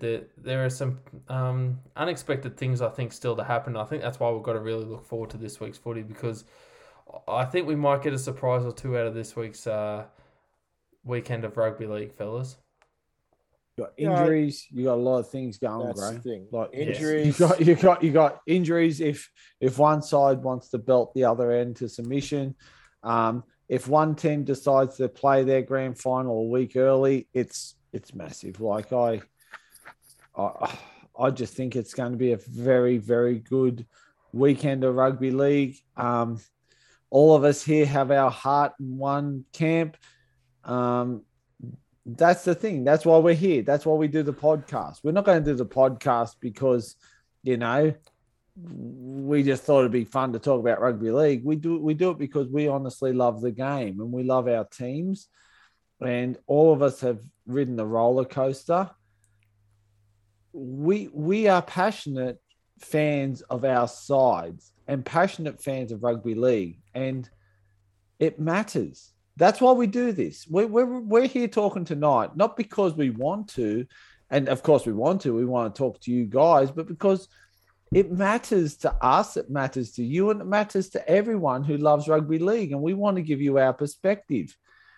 I love this time of year, and we're blessed to have our teams to be a part of it. The thing that's salty, and the thing you can harvest all the salt from my veins a week later is when you lose, and that hurts, and it hurts for one reason, because within you followed something that matters. And I didn't walk down a street to try and get my club back in. I didn't go trekking to Brookie, or sit on the hill when I was 6 at Penrith, not to make it matter. Like I know Griff's story, like to follow the Panthers through and to go to their games week in, week out. Dan, to watch Manly, to watch the ups and downs, the Delmars, the what's going on, the great Northern Eagles. The great Northern Eagles. It wasn't that a debacle. It hurt, when things are going well, it's so good, and when things don't, it hurts. And that's what this next week's about.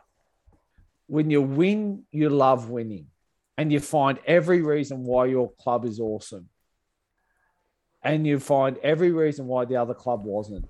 At the end of the day, you have brilliant teams against other brilliant teams who have players who can play some fantastic football. And we forget that. We forget that we're all here for the one purpose, and we want our teams to win. And when they win, it's euphoric. When they don't, it hurts. And I think that at the end of this week, the ledger's evened. We've got the 4 best teams in the competition. We've got Penrith playing the Storm. We've got South playing Manly. And you want your team to win. I think it's going to be down to individual performances. It's going to be down to what the coaches tell their teams and how they've prepared. Something that hasn't been made a lot of this podcast is the week off. I think the week off is massive. I really do. I think the week off, as following a team that hasn't had the week off in a while, it's big. And I think that, the week off just allows that back 20, those charged batteries to come through in the back 20 of the game. If you're not down by too much, look, we're going to see some fantastic football this weekend, boys. And I think that regardless of the result, every team should be proud. I do say that certain teams will be significantly looking at themselves. Probably if they don't win, it's going to be too much. I look at South Sydney. If they lose, they've got a serious look at what they do in their processes. I think if Penrith lose, I think that they would look at it's the one that got away. I think Manly should be proud of their year. The Storm of the Storm. I just think we've got the 4 best teams, and the cream has risen to the top. And it hurts when your team loses, and you can find every reason why your team wins at the end of the 80 minutes. That's what we're going to look at. All right, so just to confirm, fellas, just for the punters out there who are still in some form of tipping competition or are just keen to hear it put this way, your grand final, I'm going Melbourne, South Sydney. Griffo? Well, I'm going Penrith from the heart. I actually think Melbourne from the head. and I think Manly can just nudge out the Rabbitohs, but that's with no confidence. For me, that's a 50-50 game all the way. Official tip, Dan? I'm going to tip a Manly Penrith grand final, so you can expect a Melbourne and South one next week. I'll tell you what though, if you like a punt, Manly Penrith $6.50 at the moment on Sportsbet. Not that we condone betting. I'm going with the favourite option and the betting agencies. I'm going Melbourne South Sydney, and for us fellas, I think they'll just about do us for episode number 99. It'd be remiss of us not to talk up and make a big deal of the fact that next week is the grand final edition of Carpool Rugby League. And in addition to that, it is episode number 100, which is an absolutely fair dinkum coincidence, but it's fun that we're going to take on board and look forward to. 100. 100 episodes. Who'd have thought? Where's the back? Carpool Rugby League. Are you back next week, Dan? Depends if I get a call up. Happy to come You're back. here. I You're in. appreciate you guys having me on. Yeah, we'll have you on. We'll see if we can get some more guests for next week's show. Basically, look, Dan, I'm telling you now, clear your schedule because we know that lately a Carpool Rugby League episode goes for 3 hours plus. We've just hit 3 hours and 15 minutes. Next week's the grand final.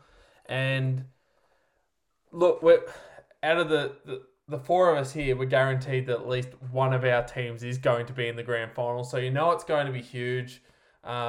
We really appreciate We need you support. because it could well be Manly Storm. And only we you need a could talk about the representative. history of Manly Storm. Yeah, there's a few All right, stories. so yeah. we need. Yeah. What we're saying is we need you. The Battle of Brookvale might get a bit of a resurrection there.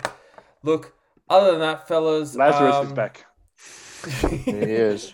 That could just about do us this week. Obviously, Premierships for 3 different clubs. What a player. Yeah. Glenn, Yeah. yeah. Oh, Glenn Radlers. Brilliant.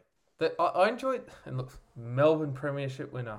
Who'd have thought a bloke like that could do a cartwheel? I reckon he's heavier than me, and my excuse is I'm too fat to do a cartwheel. So I better get out and practice my gymnastics. But look, fellas. Did he actually do one or eat one? Oh, well. He did one. I was there. It's a I cartwheel, saw not wagon wheel. Good on him. No, I wasn't sure what you said. I just sort of, blanked out for a minute. Look, fellas, really appreciate you having on board. Special Thanks, mention Graham. to Thanks, Eagle everyone. Dan. Thanks, He's Dan. cleared Thanks, his Griff. schedule to be As with always. us. have Eagles As down always. Thanks for having me on, fellas. today. It's a great episode. That'll save you 3 hours later on in your week, Dan, because you've just listened to Carpool Rugby League. And, look, massive games this week. Looking forward to the end of the season. It's a shame it's all going to end, but thanks, everyone. Love you all. Thank you, listeners. Hope your team wins, people. Unless you go for Manly. Go Manly.